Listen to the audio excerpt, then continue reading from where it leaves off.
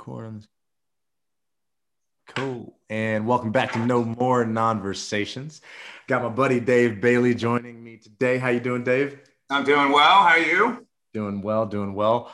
So we'll jump right in. We've had a lot of great conversations over the past couple of weeks regarding the educational process, things that can be taught in schools, critical race theory, the history of the nation, interracial relationships, and basically just how we should engage in America in general to move forward. So I guess to start out, let's pick up on holidays.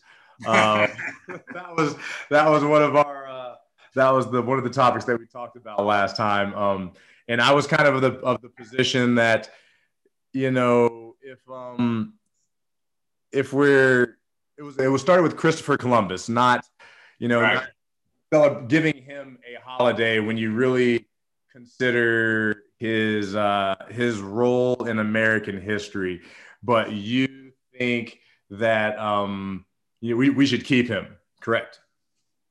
Yeah, well, I think there's two questions we're trying to answer here. One is the worth of holidays, or holding anybody up as heroes, I think was your point, which I might have some agreement with you on that. I think we are way too hero worshiping, particularly of individuals, and we individualize everything instead of deal with the principle and the main point behind why we are celebrating something. And so I think I think that's one part of the discussion, which you and I actually, especially from sort of a libertarian viewpoint, I kind of agree with. I think we way too much hold up heroes. But the second part of that was, what are we celebrating on Columbus Day? And so that was where we started, and then kind of went beyond that and saying all holidays. So I think those are almost two separate subjects. If we are going to have holidays, which ones are worthy of having a holiday for? Because if you're going to, you can't have holidays for everything, although it feels like we're going to be at some point. We're having holidays a lot more now. But, at some point you're selectively picking which holiday you have and which ones you don't. And so I think that's where the conversation. The reason why, so just getting to Columbus Day, I think it's been sort of two problems with why that Columbus Day has been under attack. And I think it mostly comes from an attack on Western civilization, which I think is by far honorable to celebrate, and probably more so now than ever before in our history. I think there's a value in understanding the problems with history. There's a value in understanding the context, but there's also a value in honoring certain milestones that were crossed and certain things that should be emulated or upheld. I think that's true in sports. I think that's true in everything. You have an ideal, and there's a difference between the ideal and the man or the individual. I think that's where some of the disagreement or crosstalk happens. I don't think the arguments against or for are really talking about the same thing. So I know that was a mouthful, but. So you said that you think that there is an attack, like it's important to honor them because you think there's kind of attack on Western modernization. Is that what I heard? Western civilization. Western civilization. Yeah, and particularly every question needs to be asked in compared to what. It's kind of a Thomas Sowell axiom, is compared to what. You can't take any subject out of context. You can't put it in a vacuum and saying compare it to the ideal or compare it to some utopia that doesn't exist. So I think Western civilization was a milestone that deserves to be saluted, and it's being the opposite is having more detrimental effects than really standing up for it. So I think more now than ever it needs to be stood up for. Like in what ways? Because I haven't seen personally, I don't feel like there's been an attack on Western civilization. So what are you classifying as attacks against Western civilization? Oh, I think almost everything has an anti-capitalist kind of undertone to it. And Western civilization and capitalism is as defined by free market capitalism, not by crony capitalism, not by a lot of things that are called capitalism today. It's not when the government gets together with the business and puts it together. It's when free people interact in commerce. And capitalism is just the extension, really, of freedom, of individual freedom, not group freedom. And so Western civilization, and I would argue Judeo-Christian, the emergence of Judeo-Christian values, and throughout time was novel in that respect and unique. And I even use the word exceptional, which I knew you kind of jumped when we had this conversation before, because it has a different connotation, I think. But it's exceptional in that it's unique to anywhere in the world at the time, and I would argue still to this day in many respects. It doesn't mean that you lived up to the ideals. In fact, generally, man will always fall short of its ideals, but it's worth shooting for those ideals. So Western civilization is, I think, under attack in that capitalism is. The idea of free people interacting is. We can get into free speech and all that comes with that. When I was flying back and forth between China, I did a lot of travels to Asia a while ago for business I was involved with. Mm-hmm. And a lot of the business was going over and talking to young people over there. Really, I was working for an investor here, and we were finding businesses and really mentoring young guys and gals that were really, were doing some amazing things. But we got into all these discussions. But on the flights between the countries, businessmen in the U.S., people that work for Accenture or Goldman Sachs or anybody that, was doing something kind of big over in China, were emulating the China model. We're talking about how great it was that they could build a bullet train between Hangzhou and Shanghai without a lot of interference from those pesky people that they might be, tearing down their homes to put the train through. And, it sort of reminded me of an argument from history when fascism and things were taking root that, hey, it was super efficient at first. And you can be very efficient if you trample on individual rights for a period of time. It also reminded me of when I worked for Toyota years ago in the 80s and how Japan was going to take over all the world with Japan Inc., which is sort of a nicer version of fascism in a way. Just a corporate fascism over in Japan at the time. And so you do have both at I think at the elite level, a deference for, we'd like to have more of an authoritative state versus really true capitalism. So that's why I think it's more than ever. It's not just coming from college campuses and young people who don't seem to know what socialism was and what it did over this last century. It's coming from both ends. And so that's why I think it's truly under assault. Yeah. And, under assault, I don't know if I'd agree with that term, because I see a challenge is different from an assault. I definitely feel that, there's probably some capitalistic values or ideals that are being challenged. But I don't know about assault. And then on top of that, like, there are aspects of socialism in our country. That's what Social Security is, right? Yes. So there's like some good aspects, because I absolutely feel that capitalism is a good thing, but it's been like perverted. It's been taken to the extremes to where we are trampling on people, but we're doing it in a classy way. But it almost seems comparable to what China was doing when they weren't, having to ask people to take over their property and just build a bullet train because it's what they thought that was best for the country or the economy. But it almost seems like we're doing that, but we're just calling it something different. Yeah, Michael, your voice is going in and out. I don't know if it's on my end. It's probably better now. Yeah, it seemed that it was too kind of going back and forth. Yeah. Yeah, I'm still trying to figure out this thing. It might be my end too. I don't know. Look, I'm generally a libertarian. I'm not generally. I am a very libertarian, almost anarchist in the way I view in my ideals of philosophy. I don't think it's practical in a lot of cases. So when you do quote Social Security, I might argue with you that's not been well played. But I do understand that there are some places for socialism. I think if you have an 80-year-old woman or an 80-year-old man that knows no one, we're going to take care of them, and probably the only way you can, although this is even arguable, is through a safety net that the government needs to provide for the helpless, for the truly helpless. Although I do think they push out charities and individual initiative almost all the time that they get involved. And when I say they, the government gets involved, somebody, almost by definition, it pushes out the elements that were there that would do a better job of taking care of the elderly and the downtrodden or those that need that safety net. So I'm not, I guess, a purist in that there are elements of socialism that are necessary, but we are way, way, way beyond that. And I don't think a lot of what needs to be focused on is, if you're playing a football game, basketball game, or you got to look at the scoreboard every once in a while. A lot of ideas sound good, but the results are horrible. I think in terms of the Great Society and all the programs that have been put in place, they don't have the desired outcome, even though they might have been well-intentioned.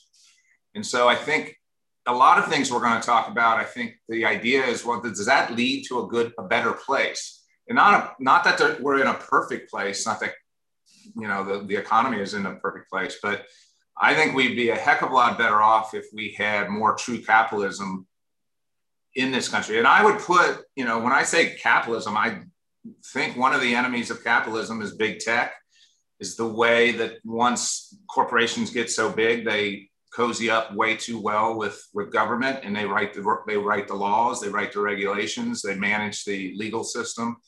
I own a small company. I compete against big companies. The deck is completely stacked against the small guy.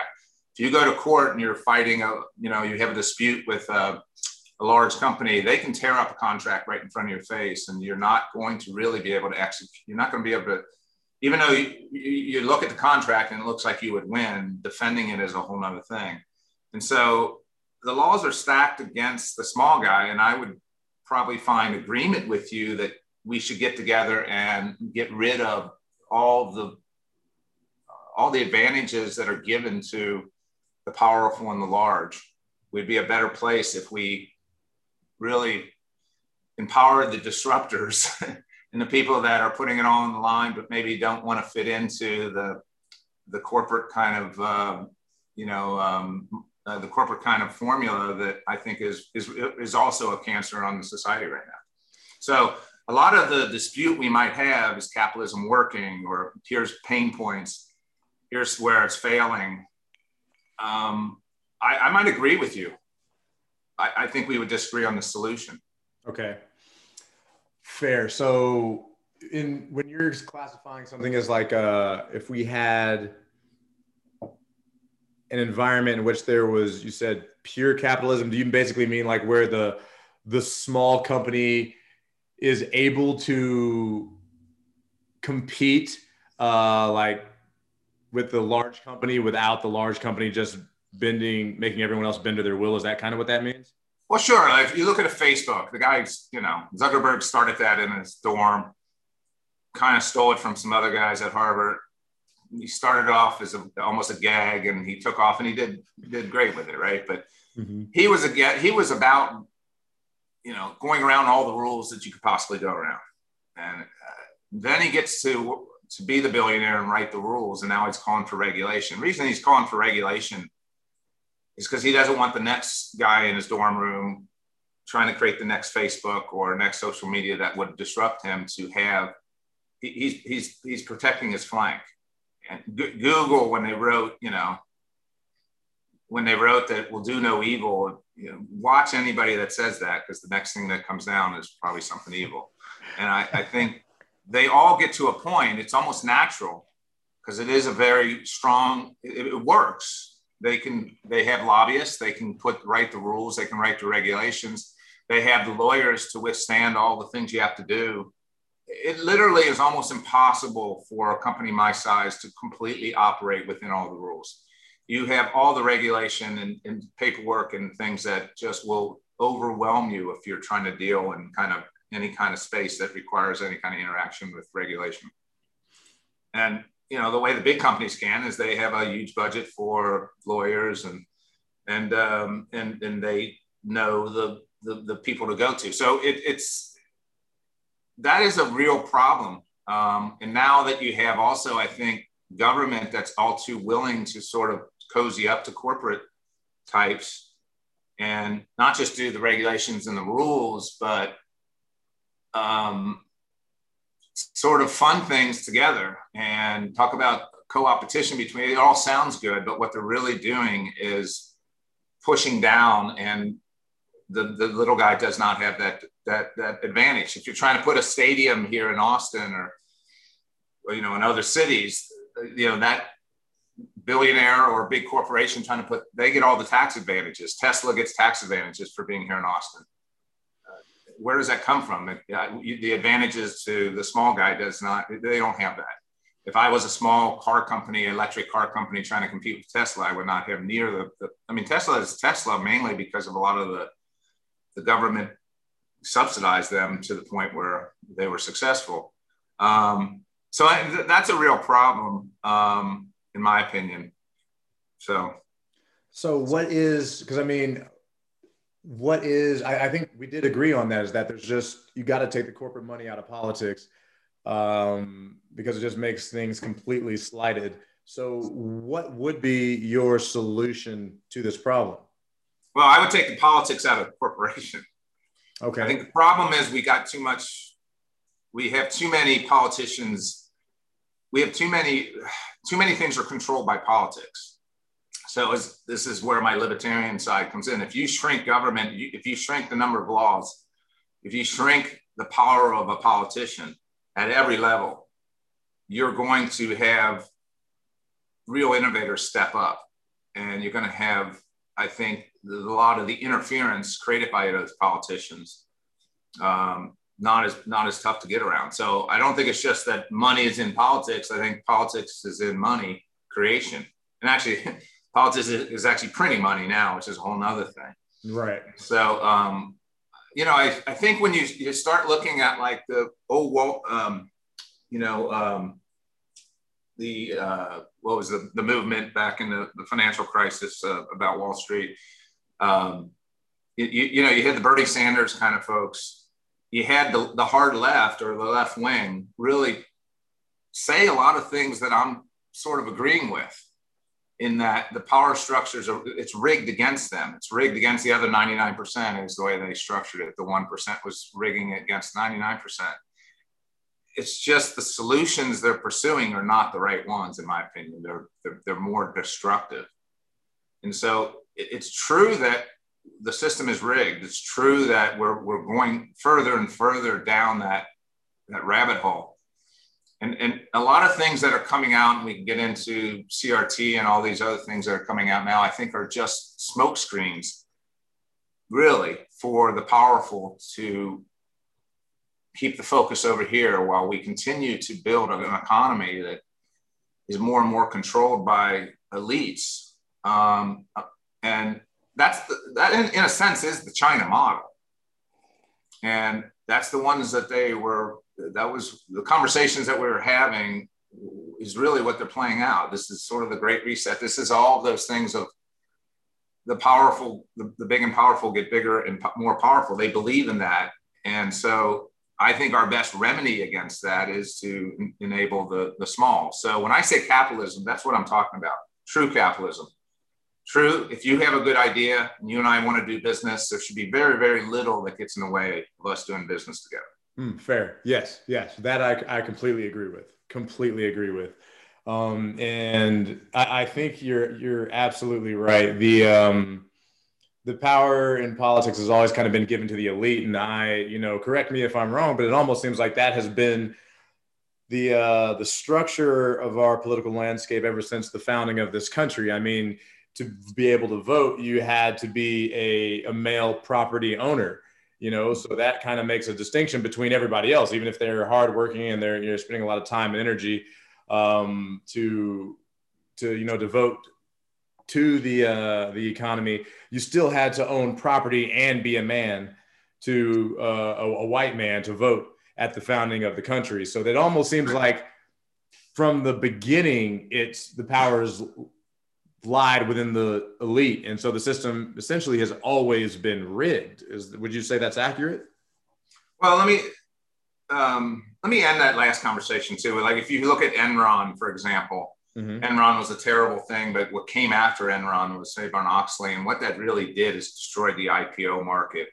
So the ability for a company like mine to succeed is really just to sell out. If I do something really novel, Google will just buy me or something, and I'll make a bunch of money, and I'll take that deal, obviously, but it really should be that I should grow and disrupt Google. So it's not all just, I'm not all trying to make it out to be that there's some evil guy in the back pulling all the strings. A lot of these were well-intentioned, but they just create this system that doesn't allow for the disruptor to exist.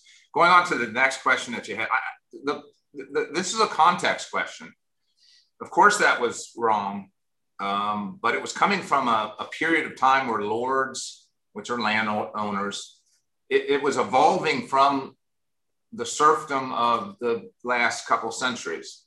It was evolving from a king and lords. Lords were landowners, and there were certain types of people. The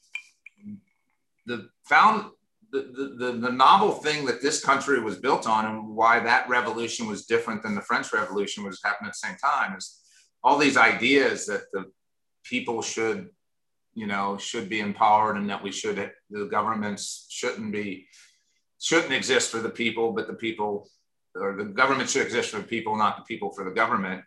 Those were great ideas for the time. And the founders really struggled over certainly the race and slavery issue. In fact, almost every colony except one, who was the holdout, was ready to sign the original Declaration of Independence, that was to really get rid of slavery, which would have been living up to the ideals of the Declaration of Independence, that all men are created equal.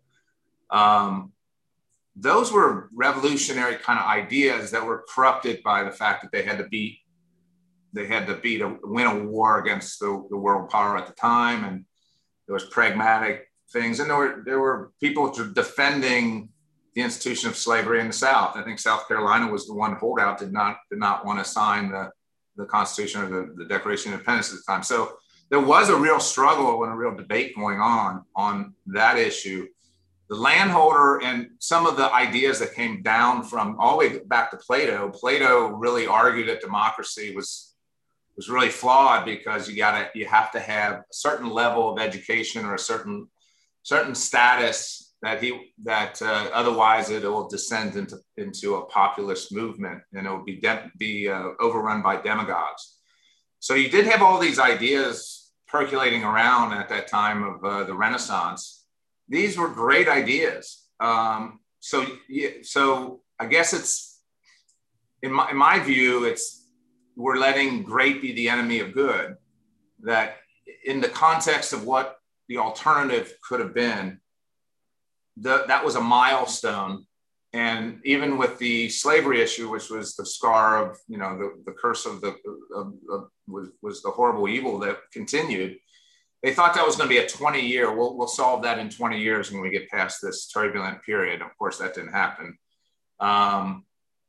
But it eventually did happen through a civil war and through a real struggle. So this is where I think, it wasn't rigged from the beginning. It's always rigged. I think the economic model of the country was not as rigged as it is now. I'm not sure where we're going with the other things. I hope we're going forward, not backward. But the economics, we didn't have income tax until the early part of the last century. And that was because of World War I and really the rise of progressivism, of, Woodrow Wilson progressivism. So, no, I mean, it's always rigged. Mankind will always be rigged. Mm-hmm. I think, though, are we going in the right or wrong direction? And I think lately it feels like we're going in the wrong direction. So that's to your original question, that I think it's time to stand up for what those values, those ideals were, even though they obviously weren't perfect at the time. Mm-hmm. Yeah. And going back to the original question, like living up to the ideals, I think we kind of discussed this last time, is that I don't think people have a good gauge on separating their ideals from what's possible. They kind of they kind of blur the lines, and they elevate certain people. They put too much emphasis on these individuals. So, and I guess we can move into CRT, critical race theory, about like, is that something that should be taught in schools? Because I think that's kind of how we got into the idea of like whether or not there should be holidays. Because obviously I'm super happy that Martin Luther King has a holiday, but at the same time, it's like, well, we're celebrating Christopher Columbus. It's like, I'd rather just there be no holidays. We get time off because people and students need to rest. But again, I think we have a hard time in putting people on a pedestal, and when they're and then we just place too much value on them. And then that's where you get the kind of, I think, the dogma rhetoric that comes out of placing people on pedestals. And you just kind of, maybe you take that out of the equation, and then people can focus on maybe the values a little bit more easily. Yeah, I mean, Martin Luther King is a good example, though, where I think we started to go down the other night when we were talking. Martin Luther King should be a holiday. The principle, the civil rights movement is, I think one of the things that we should celebrate almost the most. Mm-hmm. It really went back to the founding documents, or the founding spirit. Mm-hmm. Judge people by the color of the content of their character, not the color of their skin.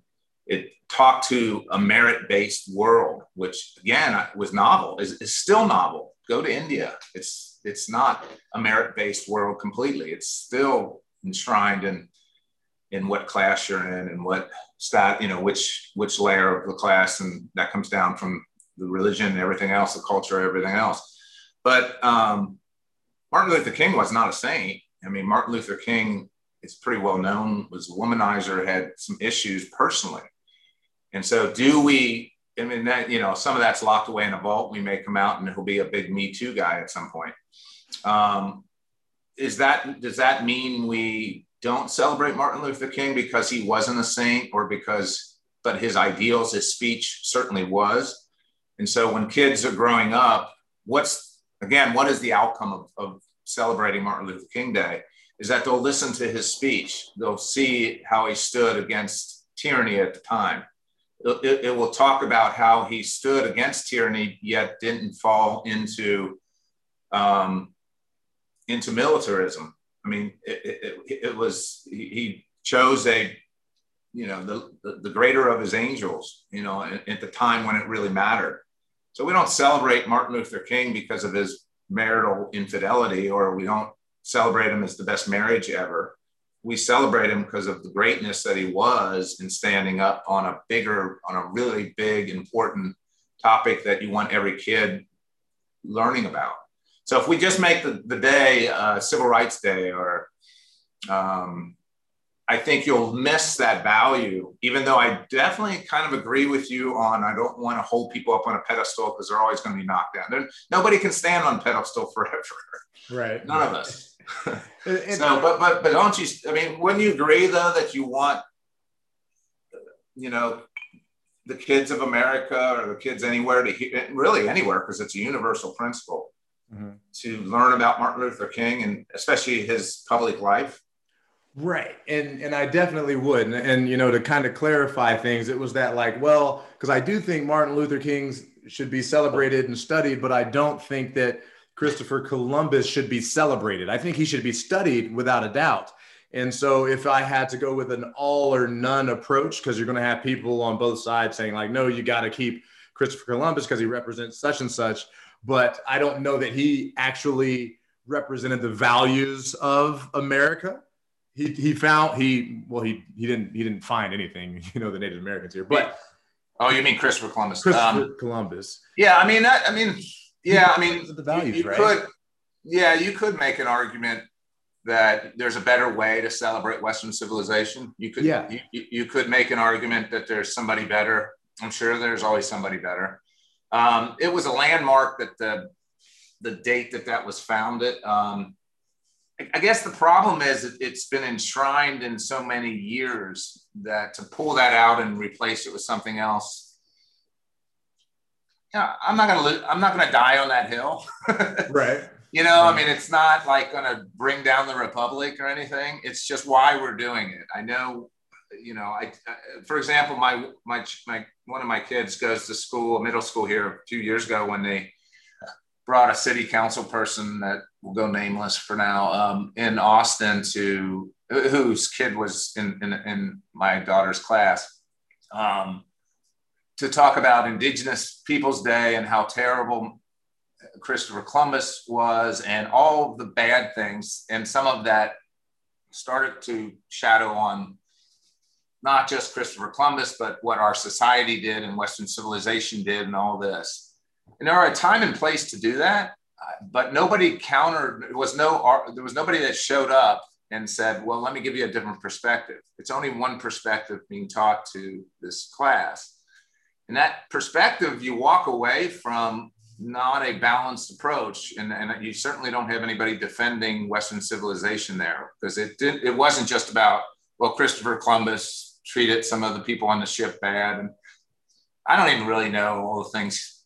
I think he was probably typical of any traveler at the time. But it descended from there to really all the evils of what became America. And that's not the time to do that. So I don't know. I mean, I think if you replace it with Christopher Columbus with,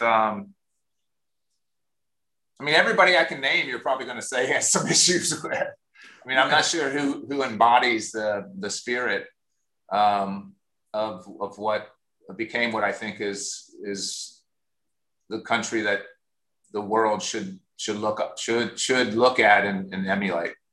Right. The world would be better off and is better off because America exists. I guess let me ask you that question. Do you think the world's better off that Christopher Columbus or America or, actually exist? Would the world be better if the US or America never existed?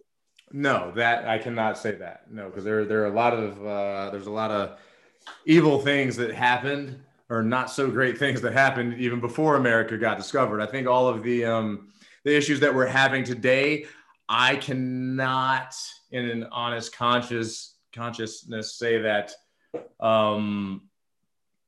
things are better or there's more violence than there was, 1,000 years ago, 500 years ago.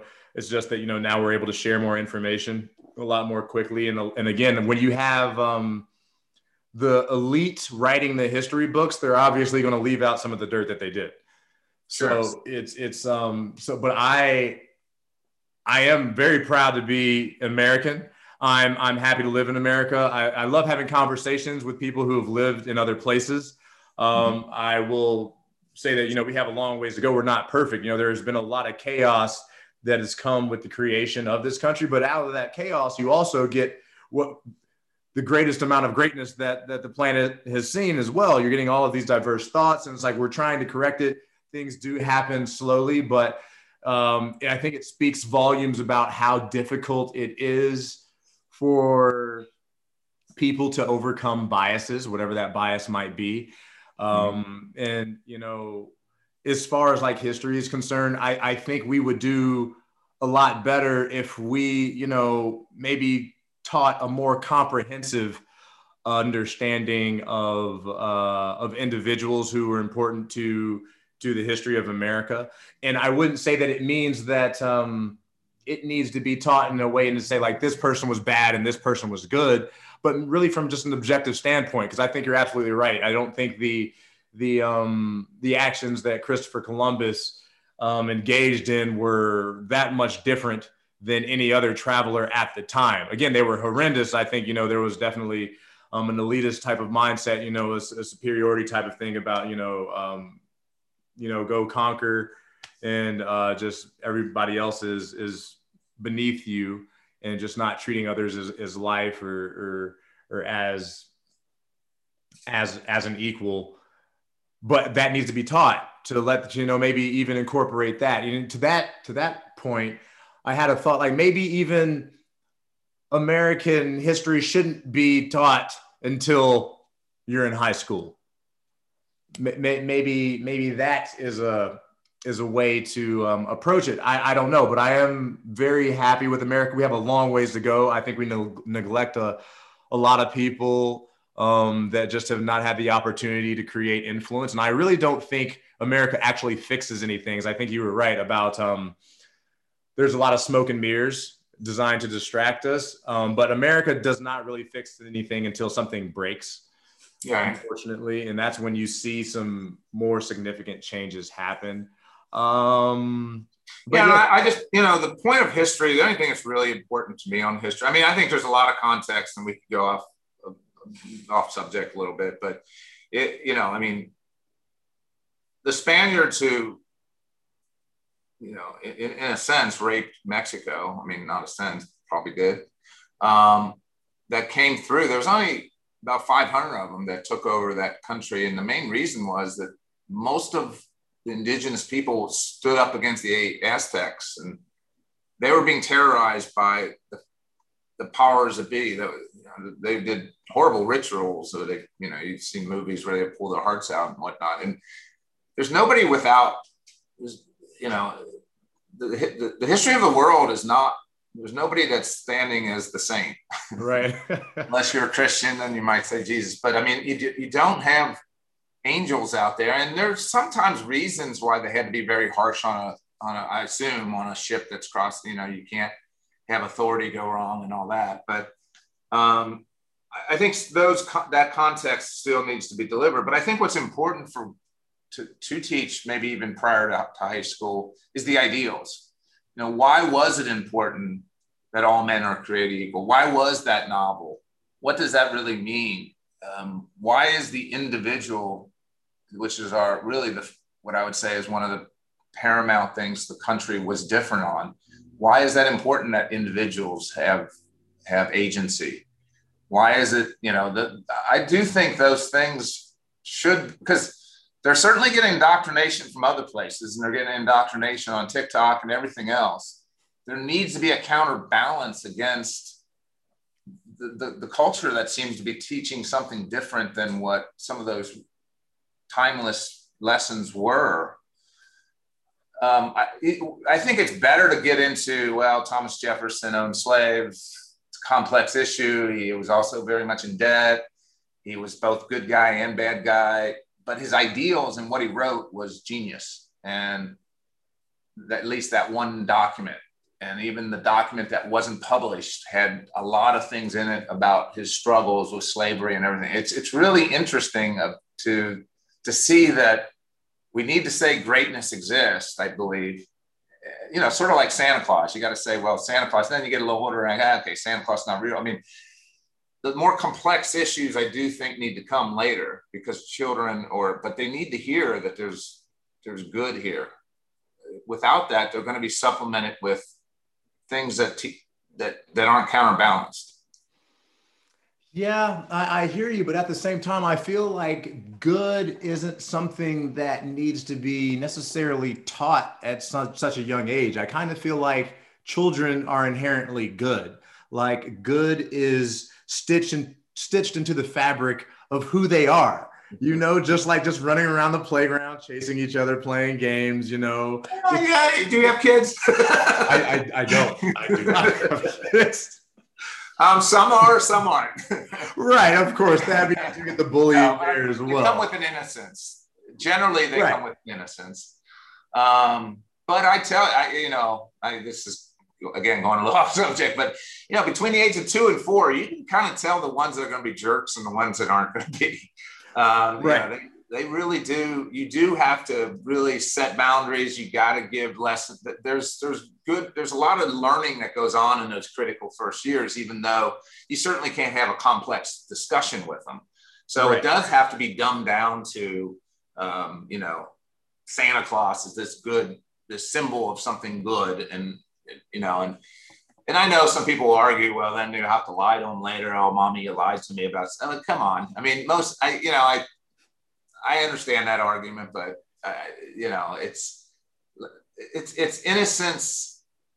I mean, I think we need to have an innocent time in our life, and children need to be innocent longer than they are now. And so if we have to lie a little bit to keep innocence together, I don't know. I don't think it's a bad thing. Yeah, yeah, it's. I mean, but okay. So you're saying that children need to be taught the values of our country, but again, I think maybe the only values that I'm thinking of that an elementary school student should be taught would be like, you know, fairness, sharing, maybe patience. I mean, what else does a child at that age really need to be taught? What other values are important that they need? Courage, standing up. Yeah. Bully on the playground, stand up for what's right. Universal principles. I'm not in a complex way, but the basics, they really do. You don't resort to violence because you're angry. You don't hit your sister or your brother or whatever, which they do. You got to teach that right away. Mm-hmm. They'll take advantage. They come out with innocence, but there's an animalistic component to it that you got to control. You got to deal with. And so I think those principles are important. So I just see a value, and one of the reasons superheroes and all those things emerged is they were originally the ideal, and there are reasons why humans, gravitate toward these narratives, and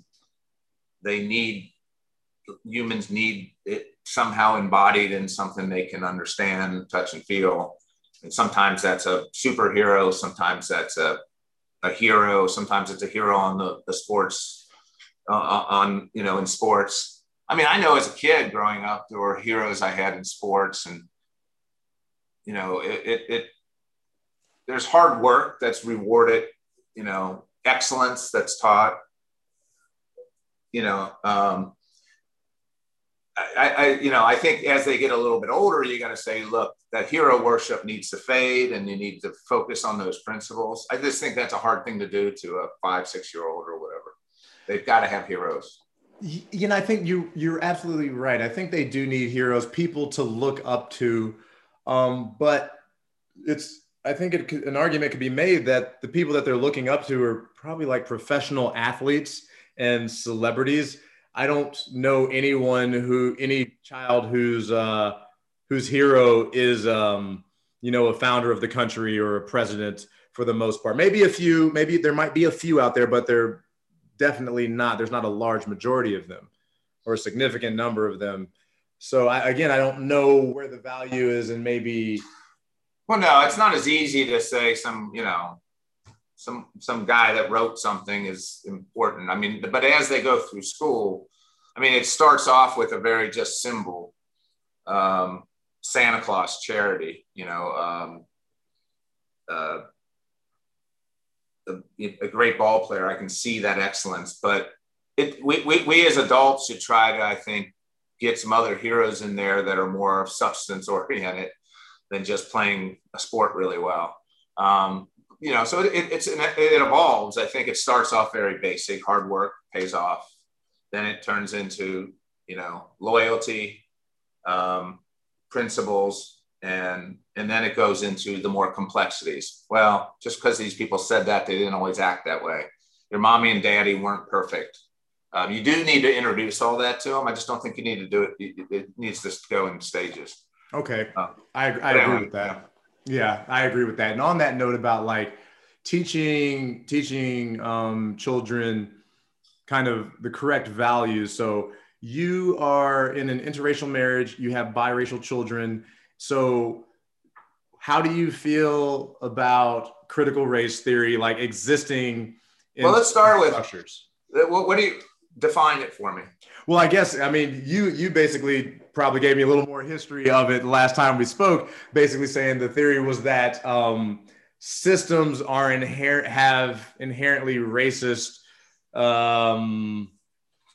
tenets ingrained in them. And you think that is false? Well, yeah, I mean, I think, I know, I mean, I've known about critical race theory for about 5 years. I've known about postmodernism and liberation theology, which went back to when Obama was just coming on the scene, and Reverend Wright goes back to Black liberation theology, which came from also South America, was liberation theology. These are all, in my opinion, really bad things. And they kind of all come from the same, and I've struggled with saying, when I say they, whoever they are, it's always, I hate when people say that. It's like, who is, there's this one person, and I don't believe it is that, but they're really, really bad ideas. And ideas can turn into evil, and then action, and then people embody those ideas. And I really fear that we're going down a really bad path with some of these bad ideas. And those ideas are the main reason I don't like those ideas. And I can go into what critical race theory and postmodernism, and it goes way back to postmodernism and the Frankfurt School, and there's different people that brought it forward. And then there was, they've embodied it now into a racial component, but there are all kinds of critical theories. Critical theory is not just critical race theory, there's critical queer theory, and all kinds of different theories that fall into this critical category. Well, if you want to, if you want to touch on the specific ideas that you think are dangerous, please do. Yeah. So the first part is it treats everybody as a group. It looks at everything. It's almost, it is not almost, it's a cult-like religion. And if you really dig into the literature, and none of these things I'm not exaggerating any of these ideas. If you go back to their ideas, they're worse than what I'm saying. If I quoted them, or if you look them up, they're more extreme, let's put it that way, than what I'm saying. And it starts with that you have no agency as an individual, which right there, you lose me on that. But that liberation theology, for example, says that you as a group, or we as a group, get to heaven or get to salvation. And that people are really just part of a group and not part of an individual. And this is kind of where, this is where Marxism went. And so it has component. Marx, the only difference between some of these theories and Marx was Marx only looked at class, where now I think they've realized that race is more incendiary and more emotional in the US, particularly in the US. And so it's got more ability to take root. And so the first part is the group versus the individual. And then it also goes to group that goes back through the generations. And you and I kind of got into that discussion about how different eponymy and things like that, which I do not, we disagreed on. But when you no longer have your agency as an individual, and that I basically carry the sins of my group, whatever that group is. And by the way, grouping is a skillful art. You can group anybody in 100,000 different ways. You can look at me as male. You can look at me as white. You can look at me as straight. You can look at me as such a certain income level. You can, I'm in the data business. You can fragment data in all kinds of ways to tell your story. And so the idea of grouping and not having responsibility to what I do, but what my group does, has the most, it goes down a path that turns into, well, in its worst cases, the things that happened in the last century.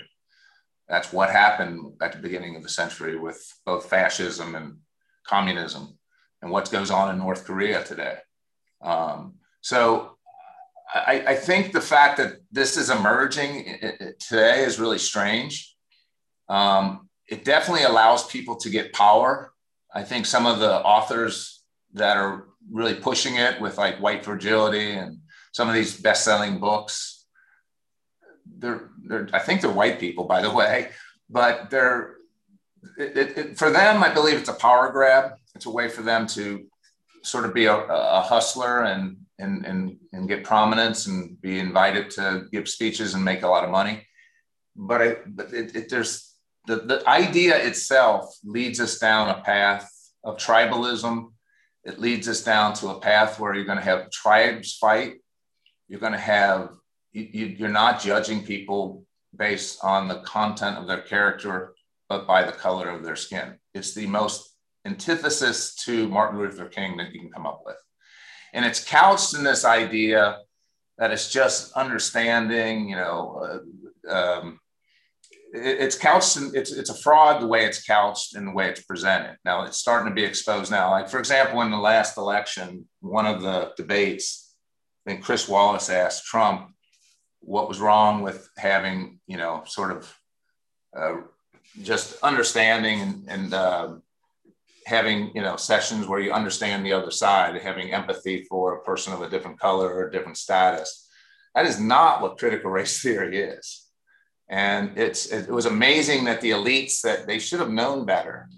And then, Trump being Trump sort of stumbled over it. Well, it's discrimination. That actually doesn't explain it very well. And it doesn't explain the incendiary nature of it. So when we start going off on it, I think it's a wolf in sheep's clothing. It's not what you think it is.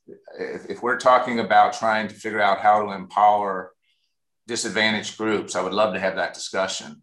But I don't think the discussion can descend into groupthink and tribalism. And, well, this tribe beat up on this tribe years ago, so now let's have this tribe beat up on this tribe. And people are guilty by things that they can't control. I think that's a really, really bad path. Yeah, I mean, I definitely would love to touch on the topic of like, how do you empower disadvantaged groups? I would definitely want to touch on that. But at the same time, it's like you're saying grouping is dangerous, and it's like, but grouping is what we've been doing in America.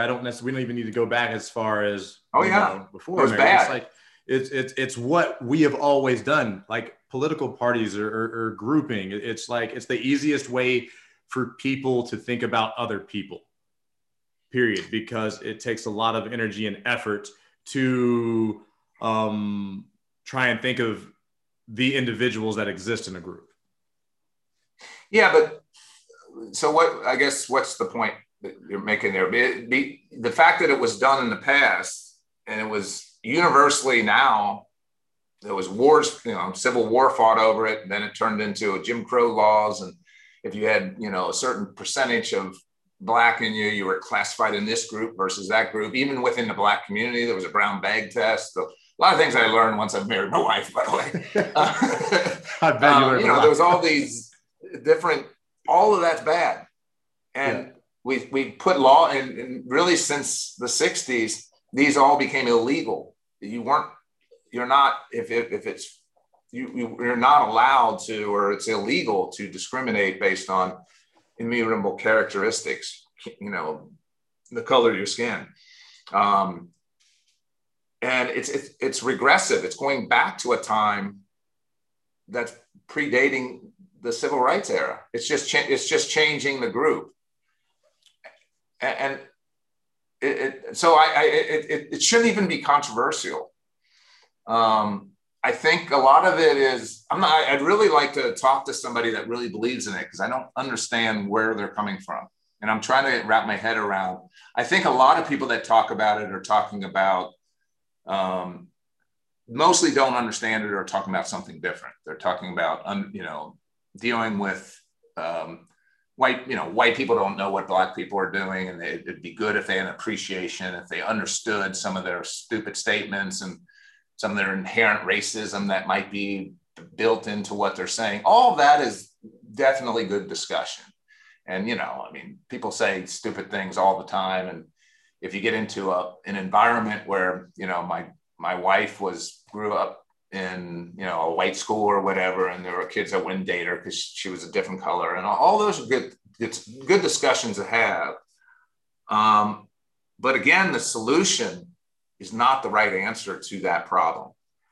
I would love to have a discussion without getting into Marxism and if you read some of the literature, it's clearly coming from that class, that Marxist kind of viewpoint, and takes it to another level with postmodernism. Postmodernism basically also says, it's another tenet that I can't deal with, is nothing is objective, everything is subjective. And you hear that come through all of our culture now. It's my truth or your truth. and there's, there's one truth. There are different perspectives, and people can come to different conclusions on the truth. We're all pursuing the truth. Nobody really found the truth. I'm not saying I got the truth over here in a bottle, but it's the pursuit of one truth that we're all looking at the same. We're trying to pursue a truth. There isn't the relative nature of postmodernism, and it came out after the world wars, was that, there's just no absolute right or wrong. Everything's relative. That leads us down a really bad path. Well, I think everything is relative to a degree, because even when you're talking about, people saying that, like, or attempting to be objective versus subjective, I think people really struggle with that, because Sure. people are emotional first. So even to get to a place where they can realize that, like, oh, I'm not thinking objectively, that is a huge leap and bound. And if I had to guess, the proponents of critical race theory, because I'm not exactly sure what the right answer is, it's still kind of a new subject to me. But if I had to guess, the supporters of critical race theory, what they're trying to do is get the groups that are in power to recognize, just simply recognize, first and foremost, the disparities that exist. Would you agree that that's accurate or no? Which part? That's their intent? Correct. Who's ever pushing it? Correct. No, I don't agree. Okay, what do you think they're I think it's a power grab. It's easier to put people and divide people, and then you've got power. I think from a political standpoint, it's easier to particularly Black people, keep them in the Democratic Party at a 90% clip or 85%. It's going down now, but at a one party group, it's easier to keep that, the boogeyman out there being this white racist that's embodied as a Republican Party. And I'm not a party guy, but I'm just saying it's definitely a way to split the races or the parties. You could argue that the Republicans did that in like 94, when or was it not 94, 04, when Karl Rove kind of used the gay marriage issue as a wedge issue to push the needle toward George Bush winning the second term. And I think that was probably correct to some extent. He realized a bunch of people were on that one subject, we're going to fall into this tribe. And now gay marriage has changed radically, but at that time in 04, Hillary Clinton, Barack Obama, everybody was against gay marriage, supposedly. And then they flipped, a decade later, and it became a different politic, because politicians do that. But those were wedge issues. This is a wedge issue of the day. This is the easiest wedge issue because it does have such emotional appeal. It's easy to sway emotions. It's easy to lead people off a cliff, or lead people into war, or lead people to the atrocities that we lead people to if you get their emotions on your side. It's really hard to make an argument. It's hard to talk about data. It's hard to talk about like logic and get people to follow you. I mean, it's better. Hopefully it stays in longer, but it's easy to be a demagogue and be a great orator, and then focus in on an emotion and then take them to where you want to take them. And so critical race theory is brilliant at that. And it changes language. It plays with language. So it's insidious, I believe, by design. So are the people that are pushing it all that insidious? I don't know. But I don't think most of them that really know it are pushing it for the right. If they really knew it, I think they would reframe it. And if they knew its history, where it's coming from, the disciples of critical theories in general, don't think they would push it other than a hardened communist. And I don't say communist lightly. I mean, that's exactly where it came from. I think Marxism and communism failed in its attempt to indoctrinate into the US over economics. Just lost that argument. It's easier to win the cultural argument and kind of key in on something that is the Achilles heel of America, the great sin of America, which is race and all that. So that's what I think is behind critical race theory, and that's why it needs to be exposed, in my opinion. I think the conversation about understanding where others come from, I think we were winning that argument. I think we were moving in the right direction, and I fear that this. I don't say this just because I have biracial kids. I mean, I say this as a human being, but I do have biracial kids. I don't want to have them divided as to which are they going to go on mother's side or father's side. I mean, that's not a healthy. Now they're not going to. I don't have that struggle in my family, but that's sort of the outcome that seems to be where we're going. So that's why I'm so against it, and I think it's one of the big things that we've got to start exposing and talking about. I think what was winning, when I married my wife in I should know this, in '98. When we met in '94, I called I came from a kind of, I don't know, I shouldn't say this because this is recorded, but I came from, not an upper class white family in Cincinnati, which is very segregated. But, when I called my dad and I said, I'm bringing a new girl around and she's black, he went crazy. He's like, oh, I can't believe you're doing this to me. And I, if you know my personality, I'm kind of a contrarian. I didn't care, I told Stephanie to wear African garb and go over with us. But, just to kind of poke the needle. But, after they met and then as time went on, and very quickly, my dad ended up really coming to like Stephanie, and it was sort of breaking a long held, and my dad didn't like a lot of people. He had a lot of problems. He's been long gone. So but he's had a lot of problems with all kinds of people. They didn't go to the wedding of several of my sisters because one was Protestant and the other was some other issue. So, but it was good that evolution was happening. And then, if you would have looked at when we got married in '98 and took a survey, I think the surveys at the time were almost evenly split as to those that believed in interracial marriage. I think it was almost against. And recently, as recent as a year or so ago, I think it was 87% of people were very much in favor of interracial marriage. And really the only 10% left are probably some people that are just old people. However, some of that percent now is coming from this idea of that race means that much. Like they're committing genocide by interracial people getting together and creating kids that look sort of white, look sort of black. That there's some sort of racial identity that we're attacking now by even us reproducing. Colonization is going on because I'm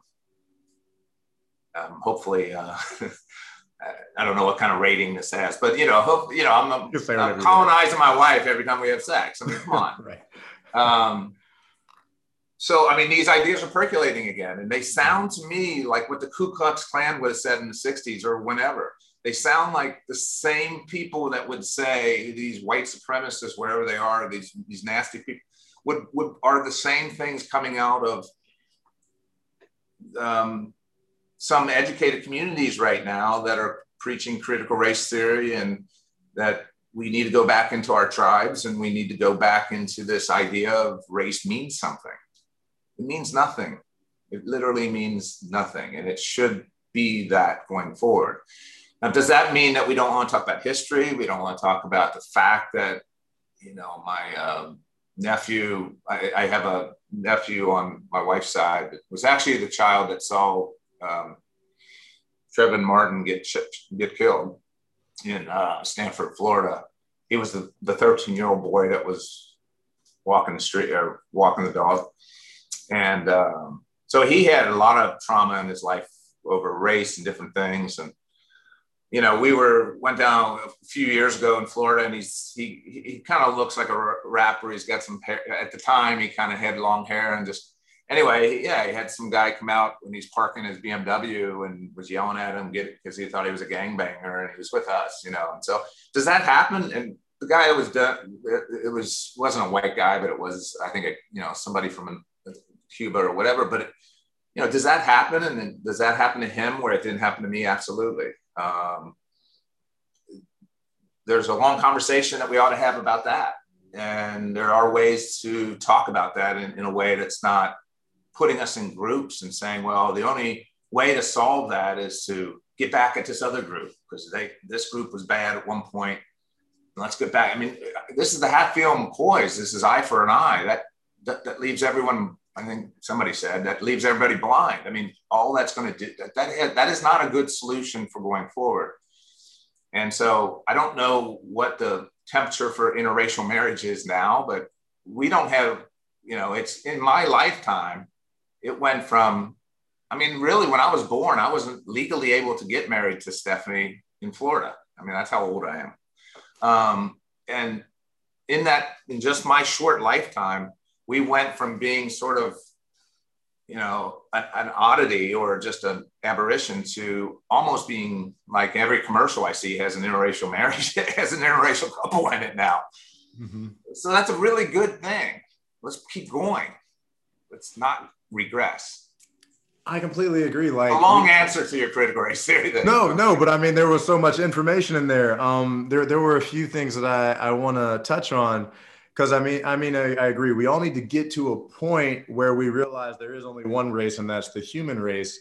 But in the example of your nephew, yeah, in the example of your nephew, like, how do you tell someone that, like him, that race doesn't matter when his experience is that much different? To say, like, to have that happen to him, some stranger yelling at him simply because of the way he looks, and then to look and say, like, well, race doesn't matter, because for so long groups have been told that race does matter.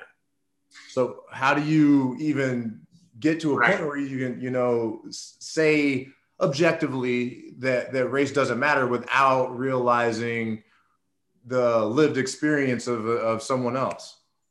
Yeah. So does race matter in practical life? Yeah, in some circumstances, particularly if, when he went and got a job, he cleaned, so he cut his hair, just like a white guy that would have tats and you got to clean yourself up to go get a job. We all need to do that to some level. So some of it was the fact that he was kind of, that just kind of his choice of the way he chose to look. Now, he can't choose to have a different skin color, and I wouldn't suggest that he should. And he will be in circumstances where somebody will judge him based on that. And when I married my wife, we had circumstances where people would say things, and in different environments. Again, I think most of it is about power, frankly. I could care less if some bigot in the corner is looking at me in a certain way. In fact, if they're looking at me, they're kind of like, wow, you were able to get that, you were able to get that girl. That's, at least in my head, that's the way I'll take it. I mean, I don't care. Right. And she's better looking than what you're with, if it's a bigot, I'm just, I guess. But, my point is some of it is, you aren't going to change the world. You can't, we're never going to have a perfect world. But it's more about what the power position is. If I don't care, when I went to China or whatever, I'm the only American non-Chinese guy, and there were guys that would look at you a different way. And there was some, especially in China, the male, there's a macho thing and about the Western male that they kind of aggressively sort of feel like they kind of want to come over and challenge you to something. But if I walked in and you carry that with you, as long as I'm not in a less powerful position. Now, some of the circumstances where somebody who is a certain race is in a less powerful position, say going in for a job interview, and those are challenges we got to deal with. But I don't think the solution is for me to tell my nephew, you're always going to be having people look down on you, or you're always going to be disadvantaged because of your race. I don't think it's the right solution. I think the right solution is stand up and find the people that you want to, in the bigot in the corner, ignore them or don't deal with them. If you're in a place where you think, you're going to be threatened physically, then you got to be aware of that. Same way I have to be aware of being threatened physically in certain communities that are all Black. But generally, I don't know if I'm answering your question, but I don't think you can eliminate all those problems of that race does matter. What I'm saying when I say it doesn't matter is in reality, it should not matter, and shouldn't matter in your head. And by saying it matters everywhere, or preach the solution that we're presenting, that you need to be cognizant of your race, you need to be, there are circumstances where you do, but those are rare, that we're putting it in our head. And if it gets in your head, it's worse than external. I can take care of the external more than I can take care of what's in my head. If I go into a situation and I feel like the odds are against me, or I feel inferior, which is also a problem, that I can't do this, or I can't overcome these odds, or that everybody will always push me down, you're not doing a favor to that child, to that kid. And I think that's what we're doing a little bit. Anyway, again, long answers. I'm sorry. I'm kind of all good. No, we cannot instill disadvantage in our head. Right. And I think and that's such a deep subject, like instilling disadvantage in your head, because disadvantage is also woven into the fabric of capitalism. It's about winning. So it's like, we understand from a very young age about, winning and losing, which is, if you're a loser, you're at a disadvantage. After a certain point, not everybody gets a participation trophy anymore. At a certain point, when you suck, and you have to, as a kid, like, maybe this sport isn't for me, or I need to move on, so you just stop trying. So it's like disadvantage is something that we are very much aware of, even before we're taught about the complex structures that exist in America. But I think you're right that you have to, like, decondition yourself and really understand that, like, you aren't at a disadvantage, and at least try to see yourself on the same playing field as another one. And maybe that person has other strengths than you do, but I think that's, you have to also realize your strengths, and where, everyone has weaknesses, and nobody's impervious to having weaknesses. But it almost sounds like, because I think critical race theory, from what I gathered, it almost seems like it's just it's a political term, it's a catchphrase, but I think it's mostly to get people to pay attention. It almost sounds like it's the exact same thing as you trying to get your father to give value to who your wife was. You want to poke the bear a little bit, so you have to give some talking points. You want to be a bit of a contrarian, and that's kind of what the advocates of critical race theory seem to be to me. They seem to be doing exactly what you're doing, and they're being a contrarian to the status quo, just to get people to pay attention and try to think differently. Yeah, I would disagree on that one. Okay. And so, for example, some tenets of critical race theory, if you go to the African American Museum in the Smithsonian, I believe it is, in Washington, and I haven't been there, but there's they talk about this in 2 + 2 = 5, and that being on time is a white manifestation of white society, of white supremacy ingrained in our culture. It goes to the heart of rationality. It goes to the heart of the Renaissance. It goes to the heart of logic, that everything we see, whether you're conscious or unconscious of what's going on, it's the reason why things are the way they are is because white supremacy and racism is everywhere. And it sounds ridiculous, but read the literature on it. Read what they actually say. And look at some of the manifestations of it in, like, a museum that's sitting in Washington. Are we to say that whiteness is about being on time or being hardworking, and that blackness is not? What is that teaching? Who does that? How does it manifest itself in that way? Anybody that would say, well, I'm just using critical race theory to talk about the racial issue, I would challenge them to say, well, how does it end up there? How does it end up that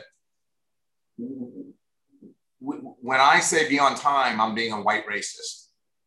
Because that doesn't end well for my nephew if he hears that message and he embraces that message, that I am the way I am because it's built into me, or I can't imagine the Grand Wizard of the Ku Klux Klan devising a better scheme than that to hold Black people down, and to or anybody, or a society, which I think is maybe part of the thing going on here, to tear a society apart when it manifests itself in those kinds of outcomes.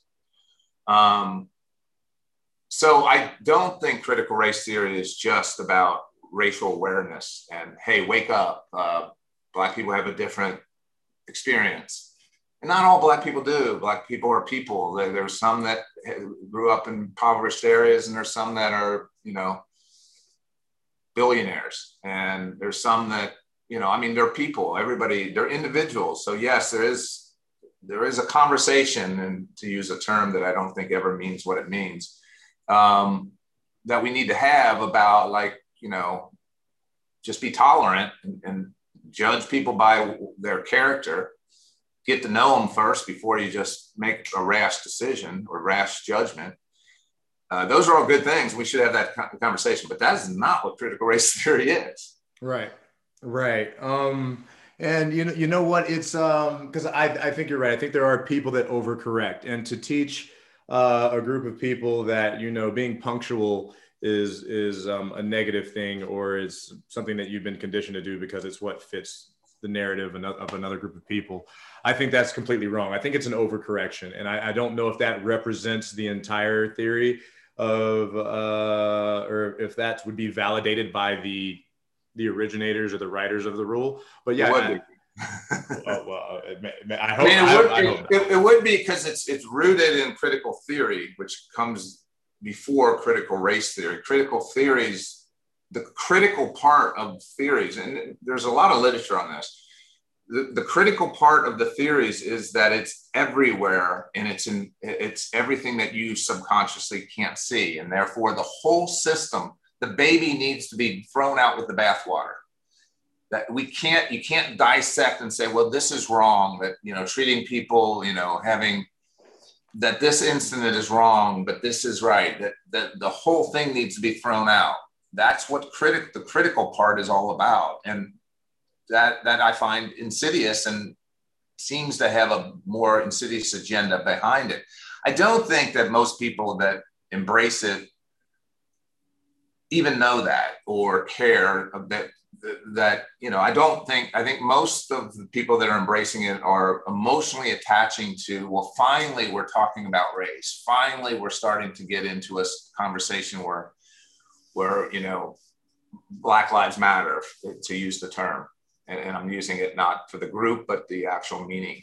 That I understand that emotional impulse, but once you read about what really it is, and then see how it manifests itself into, like I said, the Smithsonian, or where it takes groups of people in NASA and throughout, and people that are engineers at NASA or in the military, and then takes them separates them by race and talks to white people differently than it talks to Black people, and that there is a subconscious bias in the most ridiculous things you do.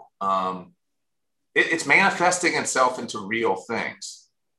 And that's where I think it's dangerous. I remember having this conversation like 5 years ago, because a lot of the literature came out within colleges, these are just crazy college kids. There's always a crazy college professor. Nobody's going to embrace these theories, because these theories have been around for a while. The critical theory has been around since, even the modern versions of them. But in the last few years, corporate boards are bringing them up. The language has entered corporations so quickly. And I'm not exactly sure why. I have theories on that, but I don't really know what that's about. But it's infesting our society and our thinking quicker than I would have thought.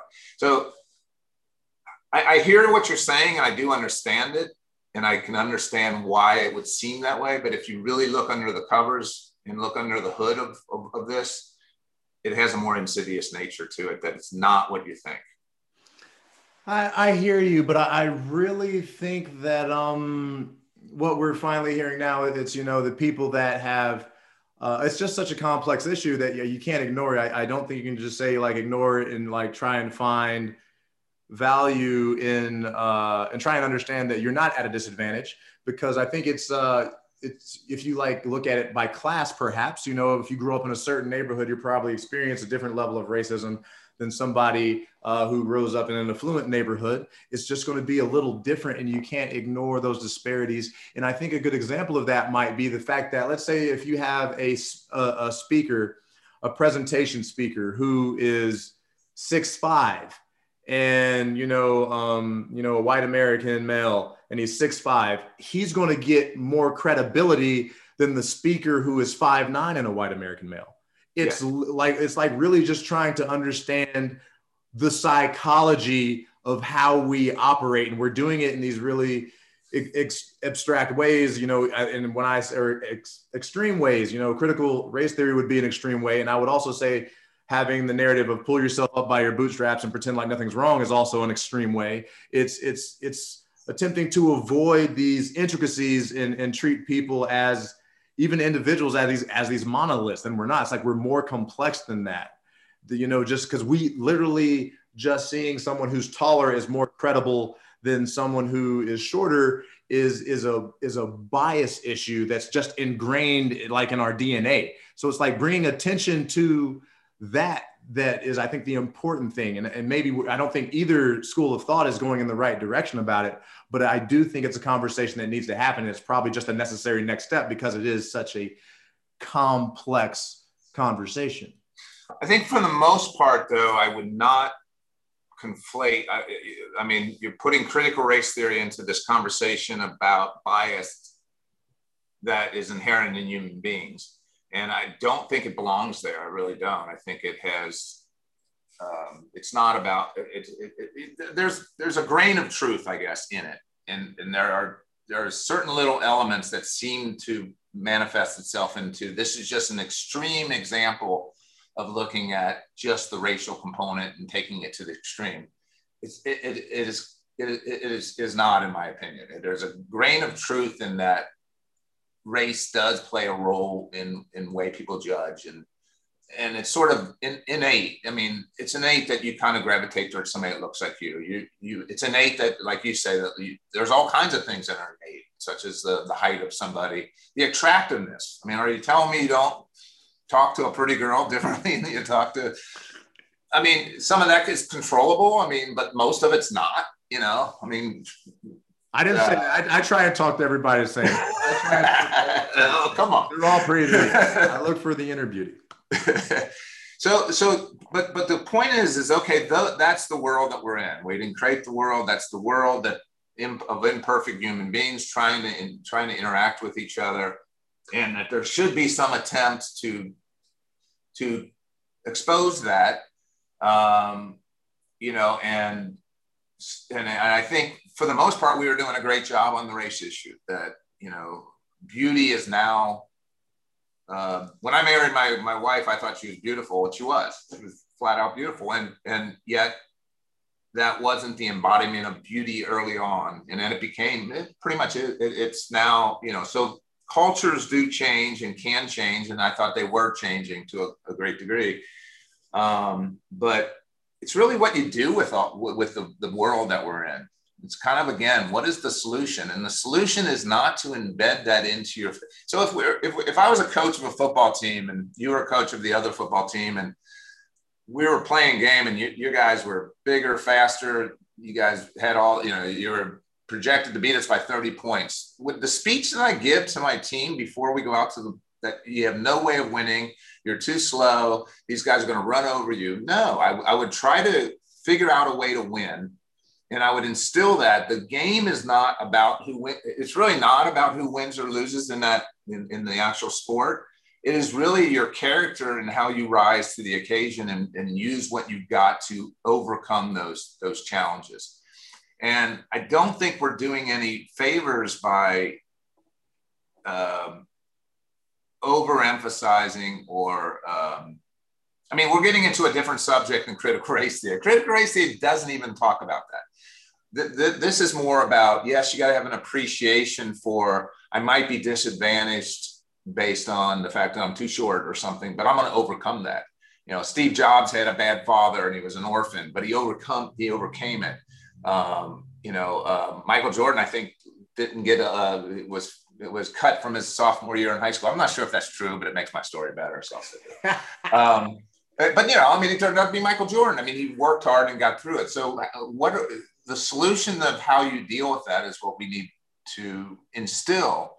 Nigerian Americans make more than white Americans in the US, and they're Black. We do have people come to the country and do well, even though they probably have hurdles. I'm sure they have had hurdles, but, I guess that's where I differ. I think of all the things really holding American, and this is where we get to solutions, all the hurdles that are holding a Black kid that's coming from maybe a tough area down, race is way, way, way down the list in terms of what is really the determinant factor of whether that kid will get economic success, success in life in many ways that you want to define it. And by even saying that, it's sort of like, well, you're a white guy, you would say that, or that's not true. I mean, I should be able to say it and not be judged. You should be able to look at the data and talk about that. And I think that's the way we overcome it, is we do start to kind of rise above our, reptile brains, where we just go off the first instinct. We have a discussion like we're having. We kind of try to appeal to logic, and we try to reason and talk things out. And by doing that, you do get to a higher plane of how you actually exist, I believe. And then you get to a better place. And I don't know if we're going to get to free speech, but that to me is where this whole thing starts to also unravel, is free speech, and all this needs to be part of that to get to that higher level. That's our solution. Just talk it out, get to a higher level, other than just, hey, she's really a pretty girl. Well, have you talked to her? Right. She becomes a lot less prettier when you talk to her, and then you start to realize, but when I'm doing Tinder, or I'm not doing Tinder, but if I was doing Tinder, your wife might see this thing. Yeah, exactly. Honey, this is just a joke. This is just an example. But, I'm just looking at the visceral thing. And we should teach everybody to look beyond the Tinder. We should teach. So that's our solution, right? Yeah, I mean, I agree. Like, we have to have conversations about this. I think this dialogue, this back and forth, the willingness to listen and hear the other side is just critical. But again, I kind of think it speaks to the structure of our society, in that we really we just yell at each other until things break. It just seems like that has been the history of our nation, is we just yell until something breaks, and then we fix it a little bit. Well, the history of the nation, I think, was the best out there. A bad solution, but the best, better than every other example, in that we did debate and we did talk. Yes. To the level you could at different times in history. And I do see that under assault as well. The free speech and this idea that there's speech that you can say and speech that you can't. It's coming together with critical race theory. It's coming because critical race theory comes from a Marxist background. They're trying to put people in buckets and then give them an orthodoxy, and anything outside that orthodoxy, you're canceled. I mean, cancel culture, all of this is coming from a place that I think is, we talked at the beginning of the podcast about why I think Western civilization and really the foundation of the country is at risk like never before. Free speech has never been at risk. Censorship is like now commonplace. And it's coupling with this idea that think in terms of your group identity. It's all kind of intertwined.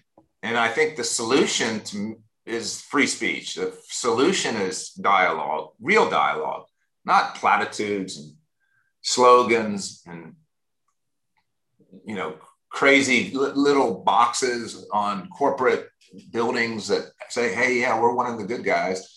I mean, we have identity politics in the fact of whether you wear a mask or not. I mean, that identifies you as a certain group. It's crazy.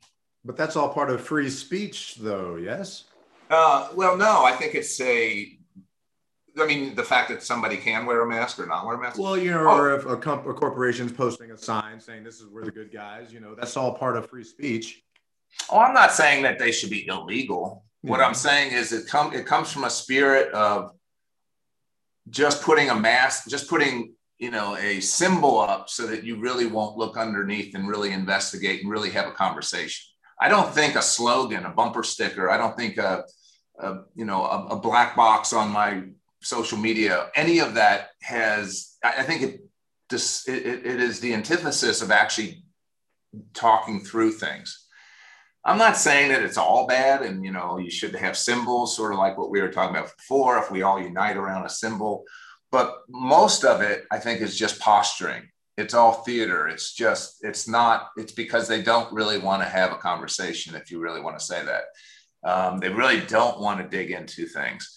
And that is the remedy, I think, for all of this. And so when real conversations start happening, the big tech starts censoring. And I never would have believed, and you could say, well, we can get into that conversation of whether they're the free market, it's just at play with censorship. But it's certainly against the spirit of what the country was based on, Western civilization was based on, is vigorous debate, but then have a beer afterwards. I think the beer afterwards has gone away. We don't even really have a debate. We go into our little echo chambers and say how the other side sucks. And then you come out and it's yelling and not a debate, really. I mean, I would like to have a lot more debate and more of okay, let's have a cocktail afterwards, because we're coming from a good place. We're trying to vet this out. We're trying to figure out what is the right balance between, dealing with racial issues and really making sure that we have kids succeeding and being excellence in what they're doing in life and all these things. It would be great to have real conversations about that, but I think we're going the opposite direction. I don't necessarily agree with that. I think, with the rise of social media, what it's doing, it's giving just social media, before you even get into race, it's giving people a voice who are typically pretty quiet in the real world. It's allowing them just to get their idea out there, because they're probably not going to say it in any setting, race related or not, even if it's just on their favorite movie or an opinion about who won the world championships. It's like, because they just might be introverted or conservative or depressed or whatever, they won't do it in a public setting. So I think it's a little more sincere than just posturing.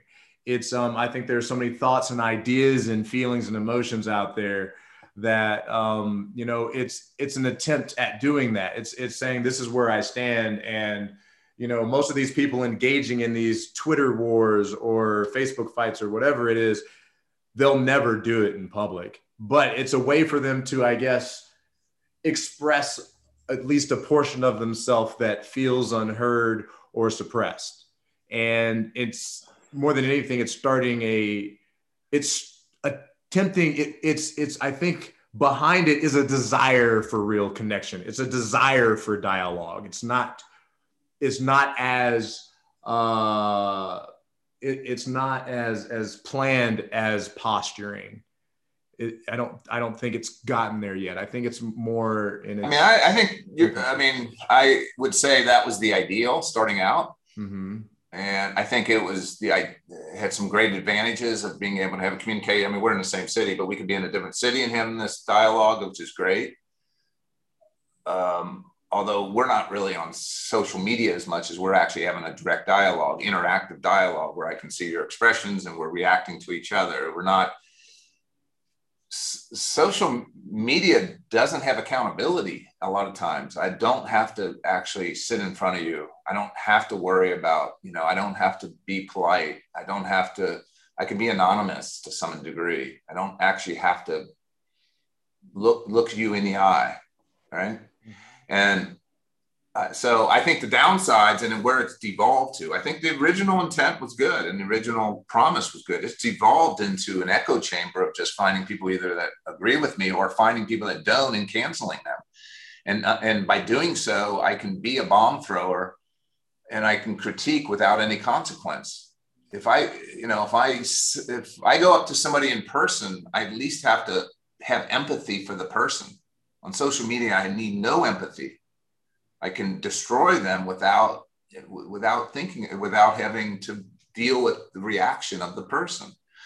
I mean, you see suicide rates among young girls skyrocketing. I mean, Jonathan Haidt wrote a book, Coddling of the American Mind, and he's cataloged all this. If you can see it right when social media was kicking in.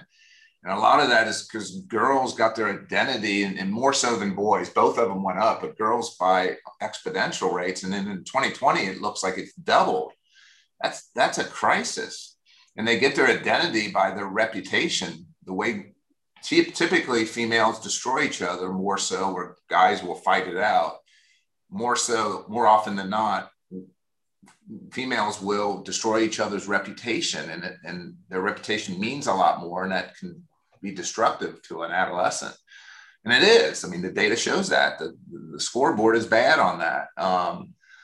So, yeah, I think the promise of social media, and certainly like what we're having here, is great. And I wish it were uncensored more than it is. And there seems to be a controlling element to it all of a sudden, which I didn't see coming. I thought that was the promise of all this, is there'll be unfeathered conversation. But now it's conversation that's acceptable and conversation that's not. And I realize you can have bad actors that enter that, but I think we were talking when we were at the bar the other day, or last week, was, the example that the liberals that came from the liberal side of the political spectrum was the example of freedom of speech, where in Skokie, Illinois in 1977, the neo-Nazis marched through, and Dershowitz and the leading liberals of the day in the ACLU was sort of their landmark case as to, yes, free speech is that sacred, that we need to have every voice heard so we can stamp out, or we can at least try to address the ones that are absurd, but we can have everything sort of talked about. A lot of these movements that are going on, critical race theory is probably most noteworthy, but there's a lot more than just that. Are you coming up with their own language? It's coming up with things that nobody knows what it means, because they're making it overly complex so that dialogue doesn't happen, that you can identify who's in the camp and who's not by language. These are techniques that have been used by tyrants throughout the year. It has a history of creating new language as to how we interact. And so to me, if we had to narrow down the things to your first question at the beginning of our dialogue, what scares me about, like, what is changing, point to what is the boogeyman that I see?